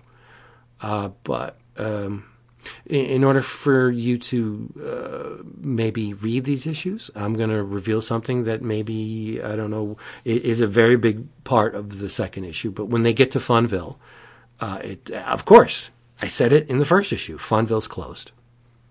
And the F dropped off the sign, so it's Unville. Yeah, so Mom gets, you know, taken in and dies not long after being in jail. And Rudy's all on her own. So what does Rudy do? Well, it turns out that Rudy is a stripper who has a clown act. She's all made up like a clown, and she's a stripper. So following in Mommy's footsteps. But I thought these two issues were fantastic, just great, amazing. I like dark humor. I don't have a problem with clowns, and these two issues, to me, David knows what I'm going to say before I even say it. These two issues made me feel like I was reading Beautiful Stories for Ugly Children way back in the day. Although it's sequential art. I mean, Beautiful Stories for Ugly Children was beautiful illustrations with a lot of prose. These are actually sequential art. These are comics, right? But I got that same cotton candy autopsy feel for these stories. They're dark and black and sardonic and downbeat, and I love them. This is my bread and butter, my lifeblood. So if you're looking for something off the beaten path and you're not afraid of clowns like Jason, pick up Haha It's HAHA, haha. Numbers 1 and 2 are currently out. I don't know how long it's going to be, how long it's going to run. I think it's a 4-issue miniseries. Oh, 4? Really? Wow. I think. Don't quote me. And it's from Image, and it's great. Love that you love it. Yeah. Oh, I don't think it would click with either of you. I'm sure. Yeah. I love the artists involved, but I just, clown anthologies are not my speed. Can you imagine going into I got a good thing. I think you'll love it. It's a clown anthology. It's like, what? Yeah, all the stories are clown related. He must be a good salesman because he keeps Honest getting to God, stuff made. Yeah, no, I'm glad he's a good salesman because this just it was surprising. I can't remember the last time I looked at a series and said, clown anthology. Like, it's so weird, right? So strange, but that's what I love about it. It's unexpected, right? Mm-hmm. Yeah, good going, Mr. Price or Prince. Sorry, we have our Mr. Price. Mr. Prince is the guy that wrote it. Good going. Our Price is a prince. This prince. Price. Yeah. That's good. Mm-hmm. What you got, Jason? Well, the reason I was the Hood at the start is because I read a fantastic little C-list Marvel miniseries that I feel like it fell through the cracks largely. At least broadly speaking, I know we were aware of it, but I just mean in terms of I didn't sense a lot of heat for it, you know. But I finished. I had read the first issue when it came out, and then it was Corvid delayed and the whole thing. So finally finished up, and I was waiting for it to finish up, and I got around to it finished like a month or two ago, and so it's been sitting there waiting for me to. So I reread the whole thing, but it's Hawkeye Freefall. Numbers 1 through 6, written by Matt Rosenberg, and just jaw-dropping, make me turgid in my pants. Art by Otto Schmidt. Yeah. It's a Clint Barton miniseries. It picks up in continuity that's largely in line with his critically acclaimed recent solo series plural that have been going on the last bunch of years. He's living in the brownstone that he owns. He's but you're thrust right into him basically trying to break up a little bit of a criminal get together that is being run by the Hood, and he gets under the Hood's skin, and the Hood gets pissed off, but Clint gets the best of him, and Hood and all of his cronies are arrested. But let's remember who the mayor of New York is these days, Wilson Fisk, and he and the Hood have history. So the Hood walks immediately, and that pisses Clint off. And then the Hood taunts him on the way out of the courthouse too. Pulls his limo up, Clint gets in, and he's basically like, bruh, like, I'm way bigger than you. You can't touch me. So that really gets under Clint's skin, and he wants to fucks with him. And suddenly Ronin appears, as in the character that Clint, the alter ego that Clint was for a time during Bendis' run of the Avengers, and then the Ronin character has been a bunch of other people too subsequent to that. And Ronin starts wreaking havoc on the Hood's safe houses, his places, the docks, anywhere he's doing business. And Ronin is fucking people up, and he's taking no prisoners. He's willing to fight cops, shield agents, whatever. And so after Ronin wrecks shop, our boy Sam Wilson and Bucky Cap roll up to Clint at a little Brooklyn cafe and are like, bruh, we need to have a chat. Clint's like, bruh, gets to stepping. I'm trying to have my espresso here. Relax. And they're like, dude, we got this tape here. Ronin's fucking some things up. Hurt like 6 good people. You know anything about this? And Clint's like, dudes, I'm insulted you would even ask. I mean, have you talked to Echo? Have you talked to some, and he lists all the people that have been Ronin. And they're like, in fact, we have. And they list off everybody's accounted for. He's like, the only one that's not accounted for is you. And Clint's like, dudes, I was not fucking Ronin. I was busy fighting the Hood the other night. Like, I wouldn't do that. You guys know me. This is ridiculous. And they're like, okay, all right. Well, if you say so, we're not sure, but you know, we'll give you the benefit of the doubt. So the three of them stake out a little get together with the Hood a night or two later. And suddenly, while they're hanging out on the rooftop staking things out, the Ronin shows up and starts wreaking havoc. And he's like, I told you I wasn't Ronin. But things are a little more complicated than that. Because he is Ronin. And it turns out that Clint has got himself a little doohickey that he acquired from Shield's labs at some point. And it's almost like a 1 hour time shifter. So he can shift in time 1 hour ahead, and as a result, he's able to be in two places at once. And you say to yourself, well, why is he pulling this big ruse? Well, essentially because Clint has been working a con to effectively try and totally dismember the Hood's organization in every way possible.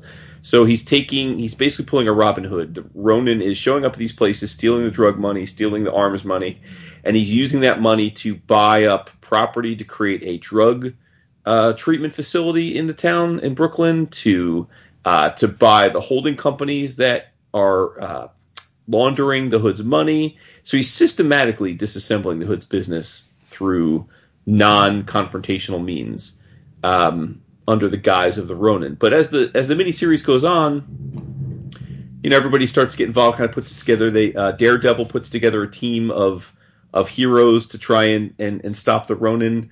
Bullseye gets involved. The Hood is obviously the main antagonist. And it's all really well done and tight. And the thing that it reminded me the most of is Rosenberg's Four Kids Walk Into a Bank. Which is to say that, like, I think Rosenberg is at his best when he's crafting a really intricate heist or crime story, and that's what this was. Only from the guise of, I guess, a noble crime in that he's doing it for the good. And there's a million awesome cameos. Cap's in it. Black Widow's in it. Obviously, I said Falcon and Bucky Cap. You've got a bunch of other. You got Daredevil. You got Spidey. Night Nurse. There's just a ton of cameos, and each one has their own personality. Clint is tapping the Night Nurse in this series. Now, I don't know if that was happening before this miniseries or it was just in this miniseries, but he's tapping it, and he loves her, but he keeps screwing up with her because he keeps lying to her. There's a cocktail party where their Aunt May it's for Aunt May's that charity joint she runs, and Clint is there with Night Nurse, and Night Nurse Linda's like, "What are we doing here?" And he goes, we're just taking it in." And Tony Stark rolls up, and he's sweet talking Linda and giving Clint shit, and then you hear Aunt May saying, and now we're going to call up our top donor. He's someone who needs no introduction. He's as handsome as he is generous, and Tony's got a big smile on his face. He's straightening his tie, get ready to roll up there, and all of a sudden it's like, "Please welcome Clint Barton." And Tony's like, "What the fuck? Like, how are you out donating me?" And Clint goes up there. Well, it turns out Clint sells his brownstone to Aunt May and gives the money to Aunt May's charity. So, like, all these fun little moments during that cocktail party. Peter Parker's there, obviously, and he's sitting there talking to Linda, and she's like, "Oh, what's your story?" And he's like, "Oh, I'm here. He's like, "It's my aunt, but I'm working. I work for the Daily Bugle. So I'm also here taking pictures." And he's like, "You're really," and he's like, "You're really with him? Like, really?" And she's like, "I know." She's like, "I'm slumming." And then he gets like a beeper, and of course it's him going to Spidey, and then the next issue is Spidey and Clint fighting the Hood's guys. Like, everything's really tight, and all the cameos make sense, and they're just a lot of fun, and they're a lot of mocking and giving each other shit. A lot of running jokes about Hawkeye being the worst Avenger because he's just a dude, and like how could he actually be an Avenger? And then it all culminates in, and I don't think I'm going to risk spoiling here because I don't think you guys are likely to read this or care. I started to. I was waiting for the trailer. I didn't know it was going to be 6 issues. All right, well, then I'll hold off. But there's a really fun culmination payoff at the end that. It's kind of like a double con, where everyone thinks one of the characters gets the final leg up, and then you find out that the other character totally was expecting that zigzag, and then kind of double zigzagged, and it just left me smiling because I think it was really smartly written, and it really evoked to me the way you feel when you watch a good heist movie and everything makes sense, and you're like, oh yeah, okay, cool, yeah, they did get away with it. So Clint, he's I think Rosenberg has a great insight into Clinton's character. He's funny, he's self-deprecating, he's very able, though. I mean, yes, he is only human, but needless to say, he's very effective in the field. I thought it was terrific, and Otto Schmidt's art is just awesome. It is absolutely awesome. To me, the person who reminds me the most of is Ramon Perez in his earlier Tale of Sand era days. I just love the guy's art so much. I wish we saw it more often. I don't know if he's slow. Maybe that's why we don't see him more than, say, 6 or 8 issues a year. But I just loved every bit of this book. It was funny. It was action-packed. It was logical. There were no points where I'm like, that doesn't make any sense, or how did that happen? I just thought it was great from start to finish. And, it's a 6-issue mini. You can either get the collection or it's not all on Marvel Unlimited yet, but it will be soon. So just file this away as a fun little pocket of the Marvel Universe. Doesn't really connect to anything else going on before or after, which is great. I'm all for it. So yeah, it was 3 huge thumbs up for me. 3. Yep. My ding-a-ling. For anybody who didn't get the joke. No, that's good. No, it was a lot of fun. It made me laugh.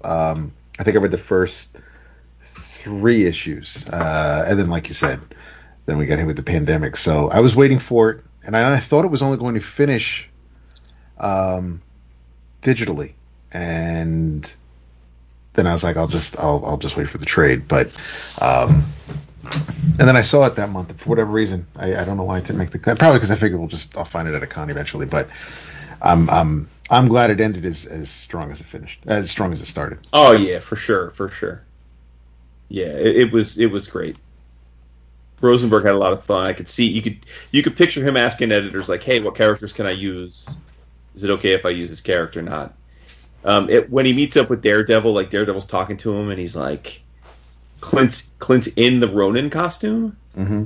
and Daredevil's sitting there, and Clint's like, "Fuck!" And then Daredevil's talking to him like, "Yo, we got to be careful. Ronins around here." And Clint's like, and he goes, "Wait, man, does he not see what the fuck I'm wearing?" And then he's like, and then like Daredevil's right next to him, and he's like looking at him and goes, "Are you nervous about something?" He goes, "Why are you?" He's like, "What are you looking at right now?" And like he said, he's like, he can't be. He's like, "Is he blind?" And then Clint waves his hand, and then Daredevil grabs his hand, and he's like, "Oh no, he's not blind." But then what the fuck's going on? It's like, it's great. It's like, oh yeah, I guess a lot of the heroes, you don't necessarily know that Daredevil's blind, Right. you know. So very funny stuff. One of Vince's favorite Avengers. Yeah. One of my favorite West Coast Avengers. Aww. I mean, all West Coast Avengers are favorite Avengers. My little puppy does not like the plows. Yeah. Same. Dap, you going to talk about that book that you were going to talk about? Which book? That book that you read. That's on your list. That you didn't talk about yet. That one book? That one book there. Actually, I will save.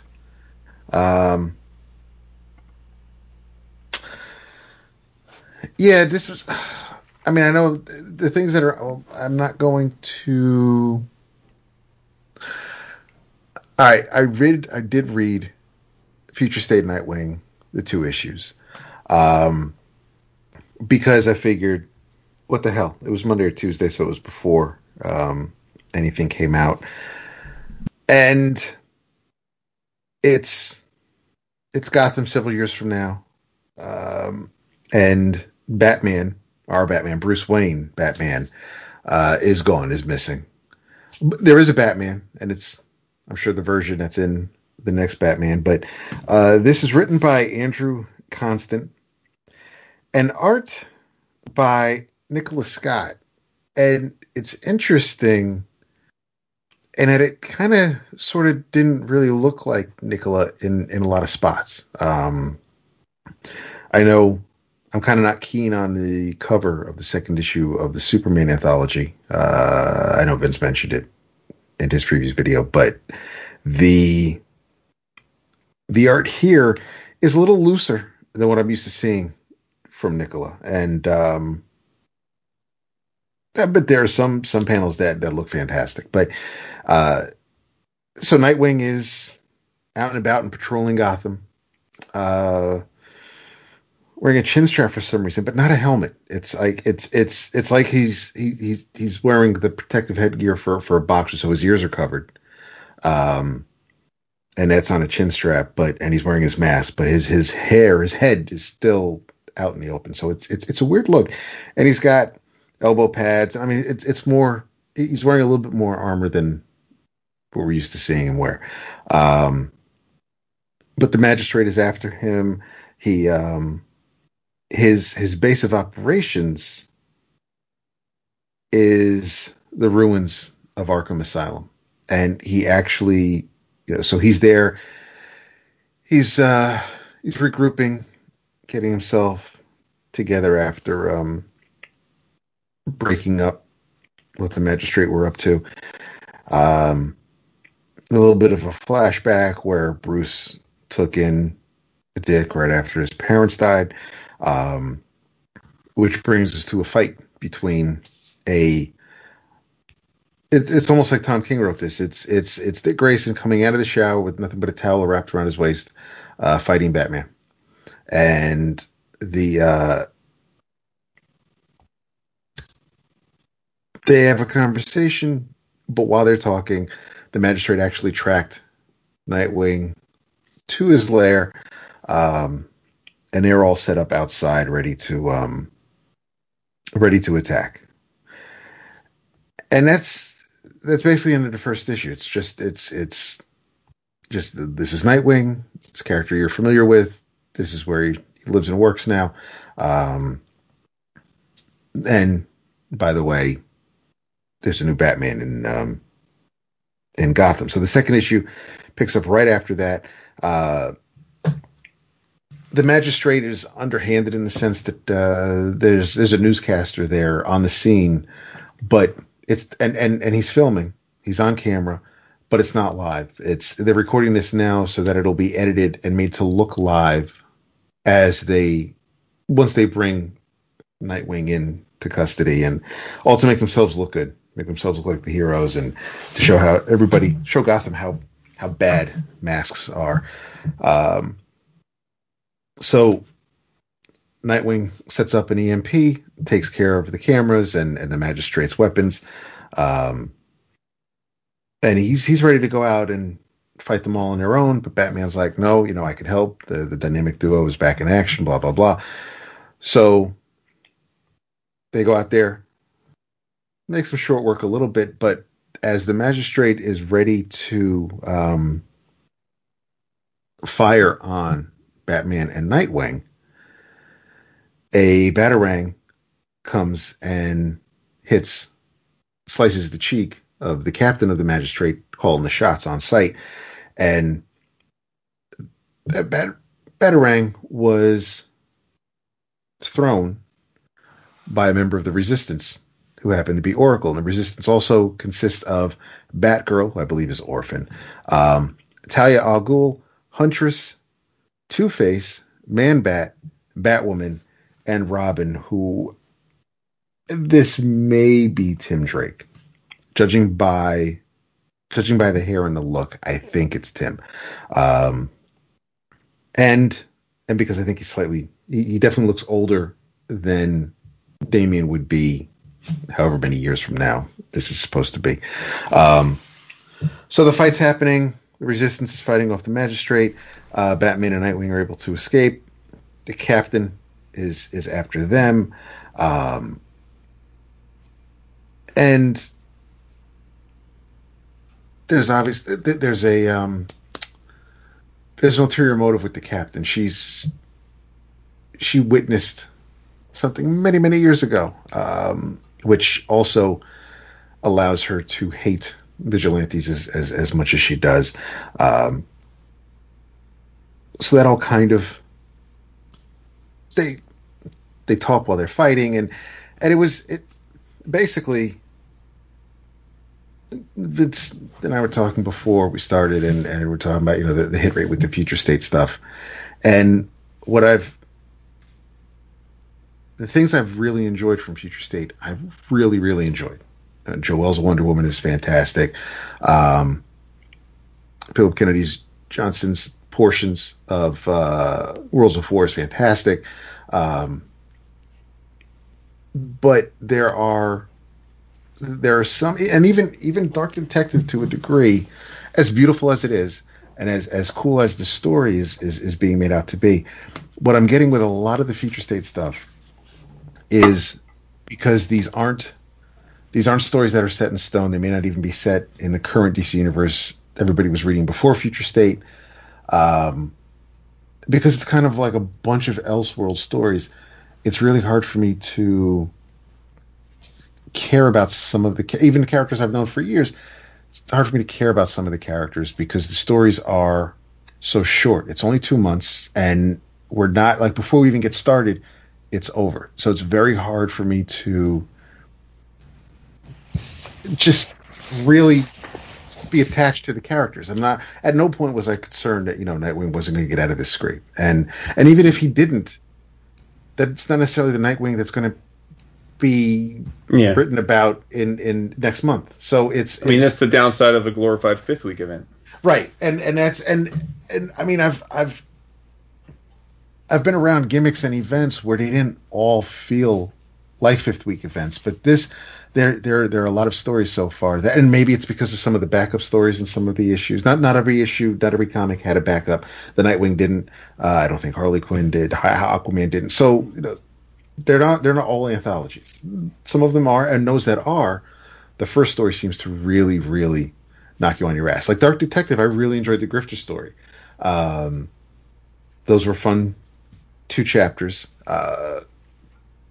But more or less, I'm finishing the Future State issues, and I just it's neat if in 6, 7, 8 months if I come across a Nightwing story and what happens in that book ties back to something from these 2 issues. Okay, that's cool, but normally when I read something that I think is going to be connected to something else later on, there's a hint. There's at least some idea that what you're reading here might play out later, just because of the way it's presented or how it's written. I didn't really get that sense here, and I think part of that is because a lot of these are written by people who haven't been writing the main DC books, or just haven't written much of anything I've read. Period. I don't think I've ever read anything by Constant before this. Sean Lewis, we talked about Thumbs before, but again, I don't know how much DC work he did before Superman of Metropolis. So I'm all about giving the new talent the showcase to try him out and see what sticks. But and I'm not trying to end my part of the show on downer. I mean, again, Nicholas Scott's art is really tight, but I said it was loose before, but she knows how to pace a story. But I guess I kind of wanted something a little more from a Nightwing story.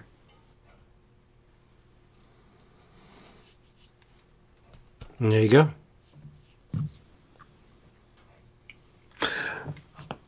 Yeah, I mean, it's. I know. No, we said it when it was announced. Had high hopes for Future State, but I guess based on past experiences with DC's events, maybe that's on me. I haven't been let down too often by them, so I figured, this is par for the course. What's they've won me over in the past, so but for some reason things just aren't really clicking for me here this time. Yeah, that's a bummer. I mean, this. I don't think it's fair to compare this to other events, though. I mean, no, it definitely isn't. Yeah. It definitely isn't. I mean, we all knew what this was going in, but the hope was that it would be good in spite of that, right? You guys were hoping it would be good in spite of that. Yeah. Which is this was a way of salvaging 5G while they took a few months to figure out what they were going to do without 5G. Yeah. I mean, I read the first issue of Batman Superman, and that's got the Ben Oliver art, and that looks sharp. It's great. That's written by Gene Luen Yang, so I mean, we're familiar with his work, and it seems to be the Bruce Wayne Batman. It appears to be the Clark Kent Superman. So I don't necessarily think this is. I mean, it's Gotham City, the beginning of the occupation. So it's right before Bruce. It's right before Clark leaves Earth, and it's right before Bruce goes into hiding. But this one's about it's called Vermin, but the title of the story is Vermin. But apparently, there's it's not a drug. It's like it's a device kids can attach to their neck, and it turns their face. It turns them into animals. So Superman is talking to someone who, he activates the chip on his neck, and he becomes a ram, and it looks cool. Oliver knows how to draw like nobody's business, but this. And it kind of, in parts, it felt like a Morrison story, but overall, I thought, seeing the world's finest team teaming up, going up against, a bunch of not even bad guys. They're not really much of a threat, but a bunch of kids with, false faces, all looking like animals, all looking like like it's out of Dr. Midnight, and it ends on a cliffhanger where you're like, where Superman's in trouble. And I really enjoyed this one. So I'm waiting for the second issue. I'm waiting to get my hands on the second issue so I can read it. But I mean, I thought that this was, and it says the second issue is Superman and Batman together again for the last time. So it doesn't necessarily mean it's going to stick, but if I get to see what leads to Superman wanting to leave Earth, and when Bruce starts to lose everything, then that's something for me, as weird as it sounds, to look forward to, because that's showing some movement where we're getting somewhere. We're starting to see the things that lead to the other events. I don't, a day in the life is cool and all, but we don't have time for a day in the life. We need to get things moving. We've got 2 months and for the most part 2 issues for most of these. So there's no time to dawdle. But the Superman Batman, to end on a high note, I really, really liked it a lot. And again, you had 2 creators telling a really cool story. We know what Gene can do, and again, Oliver's work is fantastic. Well, there you go. All right, everybody. Hey, what? Thanks for being here. Thanks for listening for this. If you would like to save money, who doesn't want to save money? Go to Discount Comic Book Service, dcbservice.com, or get you your books, get them fast, get them delivered right to your door for not a whole lot of money. And that's the name of the game, at least for me. Write this down. Boom. Magic number 1, $2.49. Dungeon Toilet graphic novel volume 1 from 7 Seas, $7.69. That's 45% off. And Omnibus time, Marvel's What If, big honkin' omnibus, $100 cover price. Ha ha ha. No way. You're paying $50 for that. dcbservice.com. In your travels, I know we talked about it a lot, at least the first maybe 3 or 4 issues, but in my most recent box, I got the Jason Aaron Mahmoud Asrar Conan hardcover. That's on its way. Can't wait. Yeah, it's 12 issues, but it's not all Mahmoud. Right. There's a couple of, helping hands in there. But Mahmoud, I think, does 9 out of the 12 or 10 out of 12. 9, I think. But I just enjoy it a lot. I think it's a really awesome time to be a Conan fan. What with the stuff going on at Ablaze and great work coming out of Marvel with the character. It's not slapdash at all. Now, I'm not commenting on the Conan and associated character miniseries that Marvel is doing. I'm talking about the main book. Savage Sword was good, but Aaron and Asrar's Conan is just amazing work. Just outstanding work that holds up with the best of any Conan from any time period. I think that it's amazing how deep they nailed it. Now, you think Marvel, that's the home of Conan initially, right? And the character comes back. Jason Aaron's a really good writer, and Mahmoud is an amazing talent, but I personally thought that the deck was not stacked in their favor going in. Like, okay, but yikes, I ain't Crow, because it is a great rendition of Conan in every respect. Writing, illustrating, and just the whole ball of wax. And it's the death of Conan. Death in quotation. So, but it's great. It was like 34 and change, but with the discount at our wonderful sponsor, it was only like $17. Yep. Yeah. And if you're reading the Ablaze stuff, that uncensored Conan that they've been touting the entire time, finally comes bubbles to the surface in Frost Giant's Daughter. There's a lot of very naughty bits in Frost Giant's Daughter. A lot of nudity. Where previous to that, the Ablaze stuff was just like a lot of bloodshed, but and a lot some TNA in keeping with the good Conan stuff, right? But it was really not anything that we haven't seen before. But yeah, great time to be a Conan fan. Awesome. In your travels, I am still working my way through this. I'm taking my time with it because it's fun and funny, and subject matter is close to my heart because I'm trying to see if I can pick up some tricks. But this is To Drink and to Eat. The first volume, the second volume is sitting here next to me, but the first volume is Tastes and Tales from a French Kitchen by Guillaume Long, and it is published by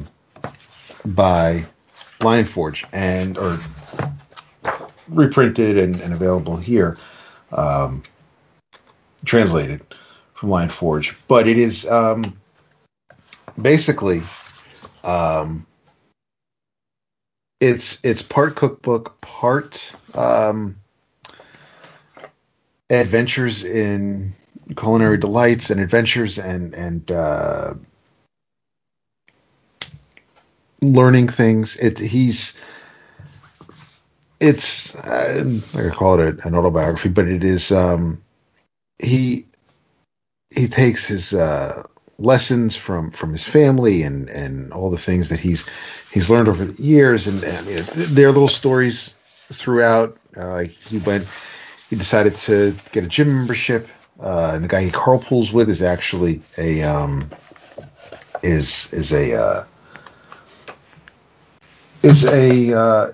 chef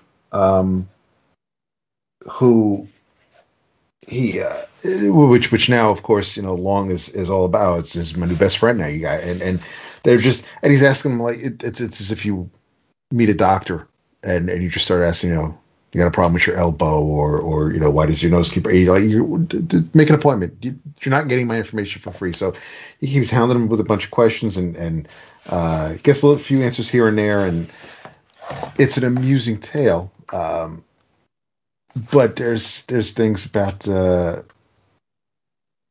recognizing the different types of fish when they don't look actually like fish after they've been filleted or cut into steaks, things like that. It talks about going into the woods and useful tools for your kitchen, which I think everybody should have a page like this somewhere hanging up so that they know what to look for. But yeah, I love the way the book is set up and laid out. It's broken up into chapters of the seasons, so spring, summer, winter, fall. But then every story there's a key at the top of each story where the story involves level 1 would be recipes that require no cooking experience, maybe not even any cooking involved. Level 2, level 3, there's stories about himself. There's stories about places he's eaten. There's an inventory, cooking tips, and I really appreciate the way the book is presented and packaged, and really like the art style. It's quirky. As I said, it's fun. It's funny, and I'm taking my time with it, but I need to get through this so I can get to the second volume. So in your travels, to drink and to eat. Right on. Well, my inner travels this week is for only a select few of you, because I'm not expecting the most of you to give this one a try, but some of you will. In fact, some of you probably already have, because my inner travels this week is X-Men Legends #1, Dun, dun, dun. written by Fabian Nicieza, with art by Brett Booth and Adelso Corona. This is the first in what's, I guess, going to be somewhat of an anthology-type series where Marvel's going to allow different creators from the X history to revisit key moments or plot points that they maybe felt were unresolved. So this first one, if you're a longtime Mutant head, you probably can guess based on the creative team where this is dealing with. This picks up shortly after X-Men #39, as in Volume 2, the titular X-Men. Nicieza was one of Marvel's top writers at the time. He was doing a lot of mutant stuff in particular, but left the company. Had a contractual dispute and left. And so his plans for the X-Men were shuttered because of a new creative team. And he has long said that, this is not new news in this book, he had long said that Adam X was always intended to be a Summers brother.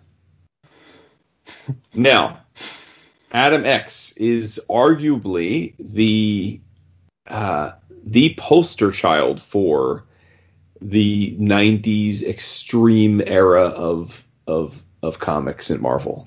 And so much so, in fact, that Adam X's first name was X-Treme. Extreme. So, I'm not going to tell you this is like must read by any stretch. I always thought Adam X was pretty corny. He was brought back pretty recently in the Hickman era mythos, where he's now on Mojoverse doing a reality show.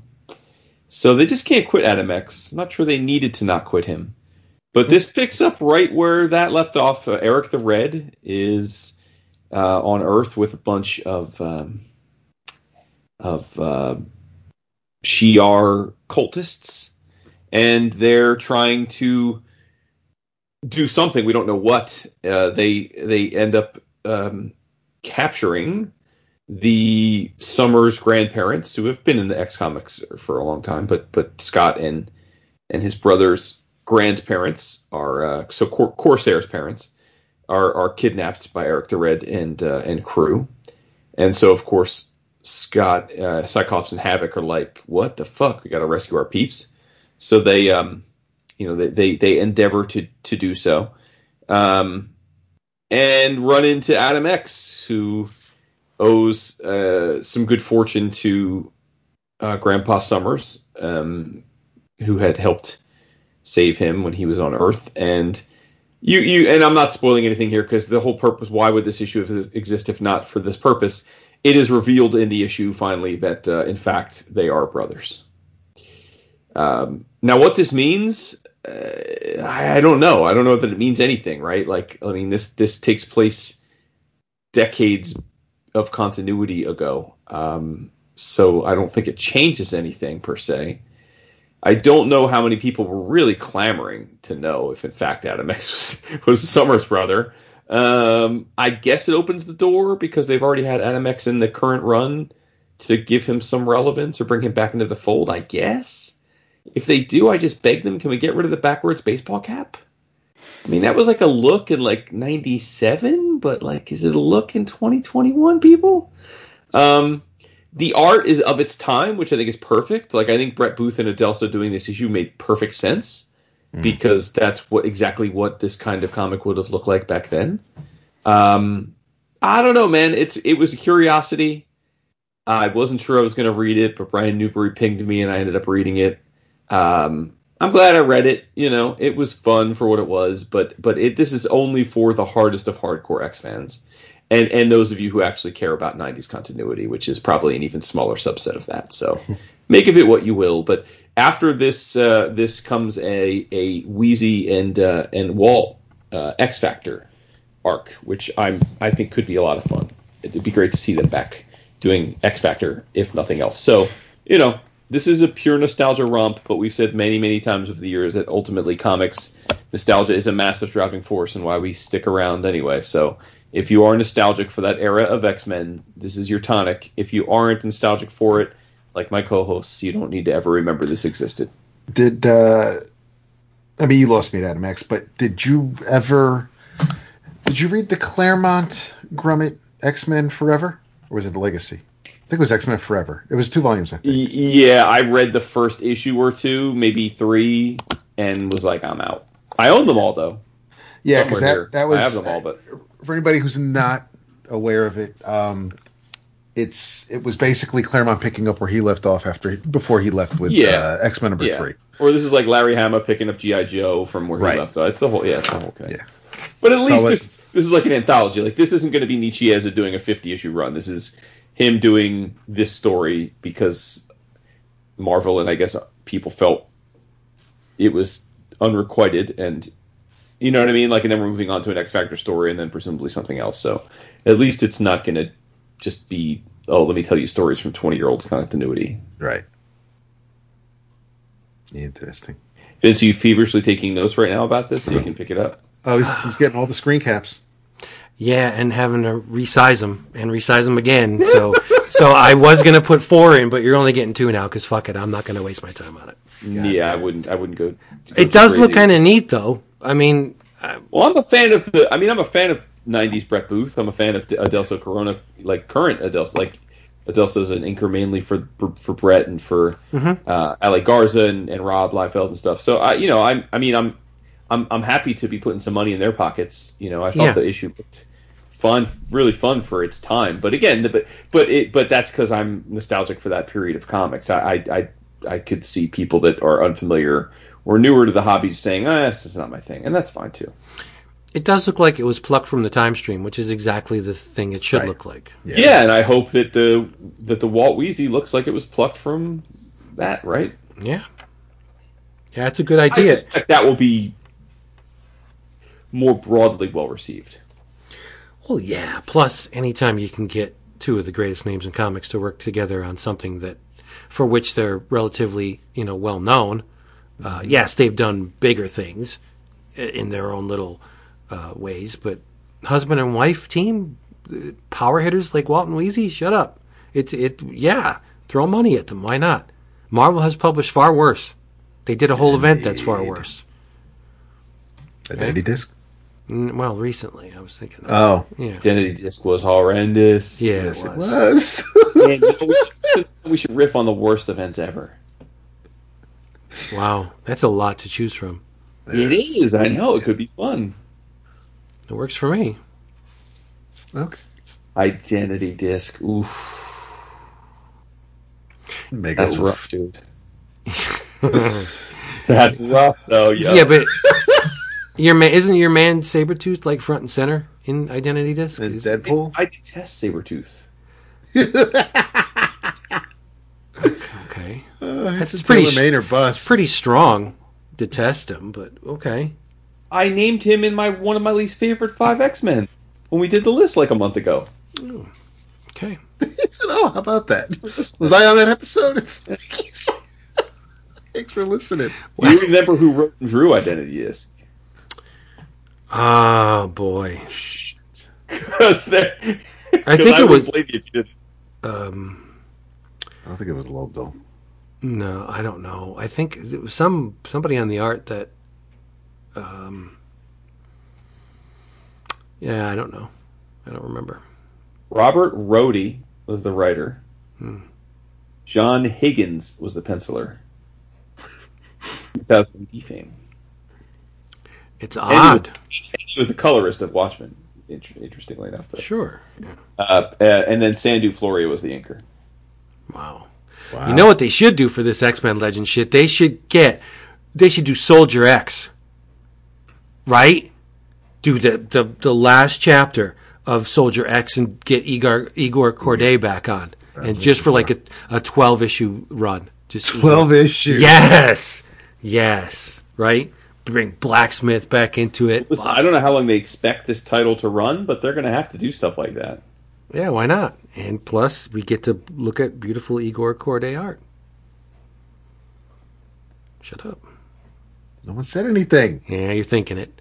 No. Hey, I own every issue of Soldier X. and it's great. I own every issue of Soldier Like X. you said, Hey, everybody. Thank you for being here with us one more time around the Mulberry Bush. We hope you come back really soon. We don't know when, but soon. I think we have a surprise for next episode, don't we? No, we have a book of the month. Which happens between now and next Thursday? They would have to, right? Because next Thursday is the last Thursday of the month. Oh, so we got to do Book of the Month this weekend. Well, Or whenever. I mean, we could. Listen, we can discuss that if it has to happen. No, I don't care when we do it. But And, yes, someone is coming. Right. And it's Doctor Strange into Shambhala is the Book of the Month. So we'll be doing that soon. And we hope you join us for that. And next Thursday, just the whole EOC thing. You know how it's done. that's fun. Yes. Go to Twitter, Reddit, Instagram, and Facebook. Because we have a lot of presence there. And if you would be so kind, check out our Patreon page, patreon.com/11 o'clock comics, no apostrophe 11, going in the gate. In the meantime, say good night, fella. No, we don't say good night, fella. That's silly. Who writes this shit?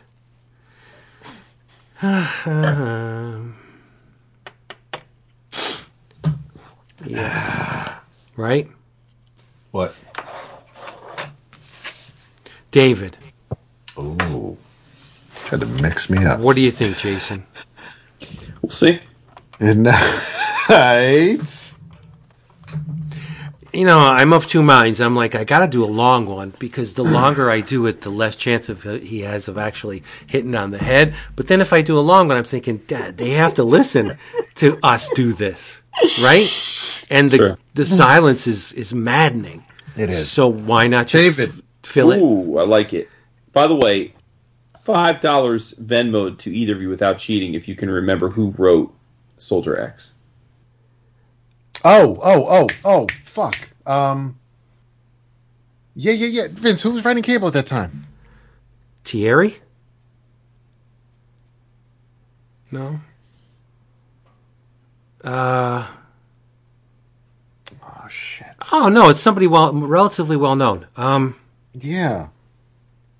Because I didn't read it and I still know. As you're fucking Googling it. I'm not. Oh my God. Yeah, right? that's all I do. Oh, I can't be wrong. I just proved early in the episode that I can fuck up big time.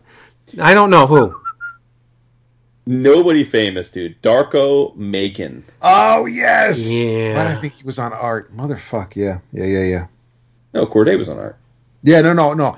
I think Darko was an artist and not. Oh, he is an artist as well. Yeah, he is an artist as well. It's a nice little run. And then even more baffling, Darko Macon was nominated for 2 Eisner Awards. Why is that baffling? Because I didn't remember the guy existed until just now. And it was the Majesty of Soldier X that did it. It was not, but I'm surprised Dap didn't remember what it was for, because it was for Grendel Tales. Wow. Yep. That's why I know he's an artist. Yeah. Motherfuck. The more you know. That's it for that one.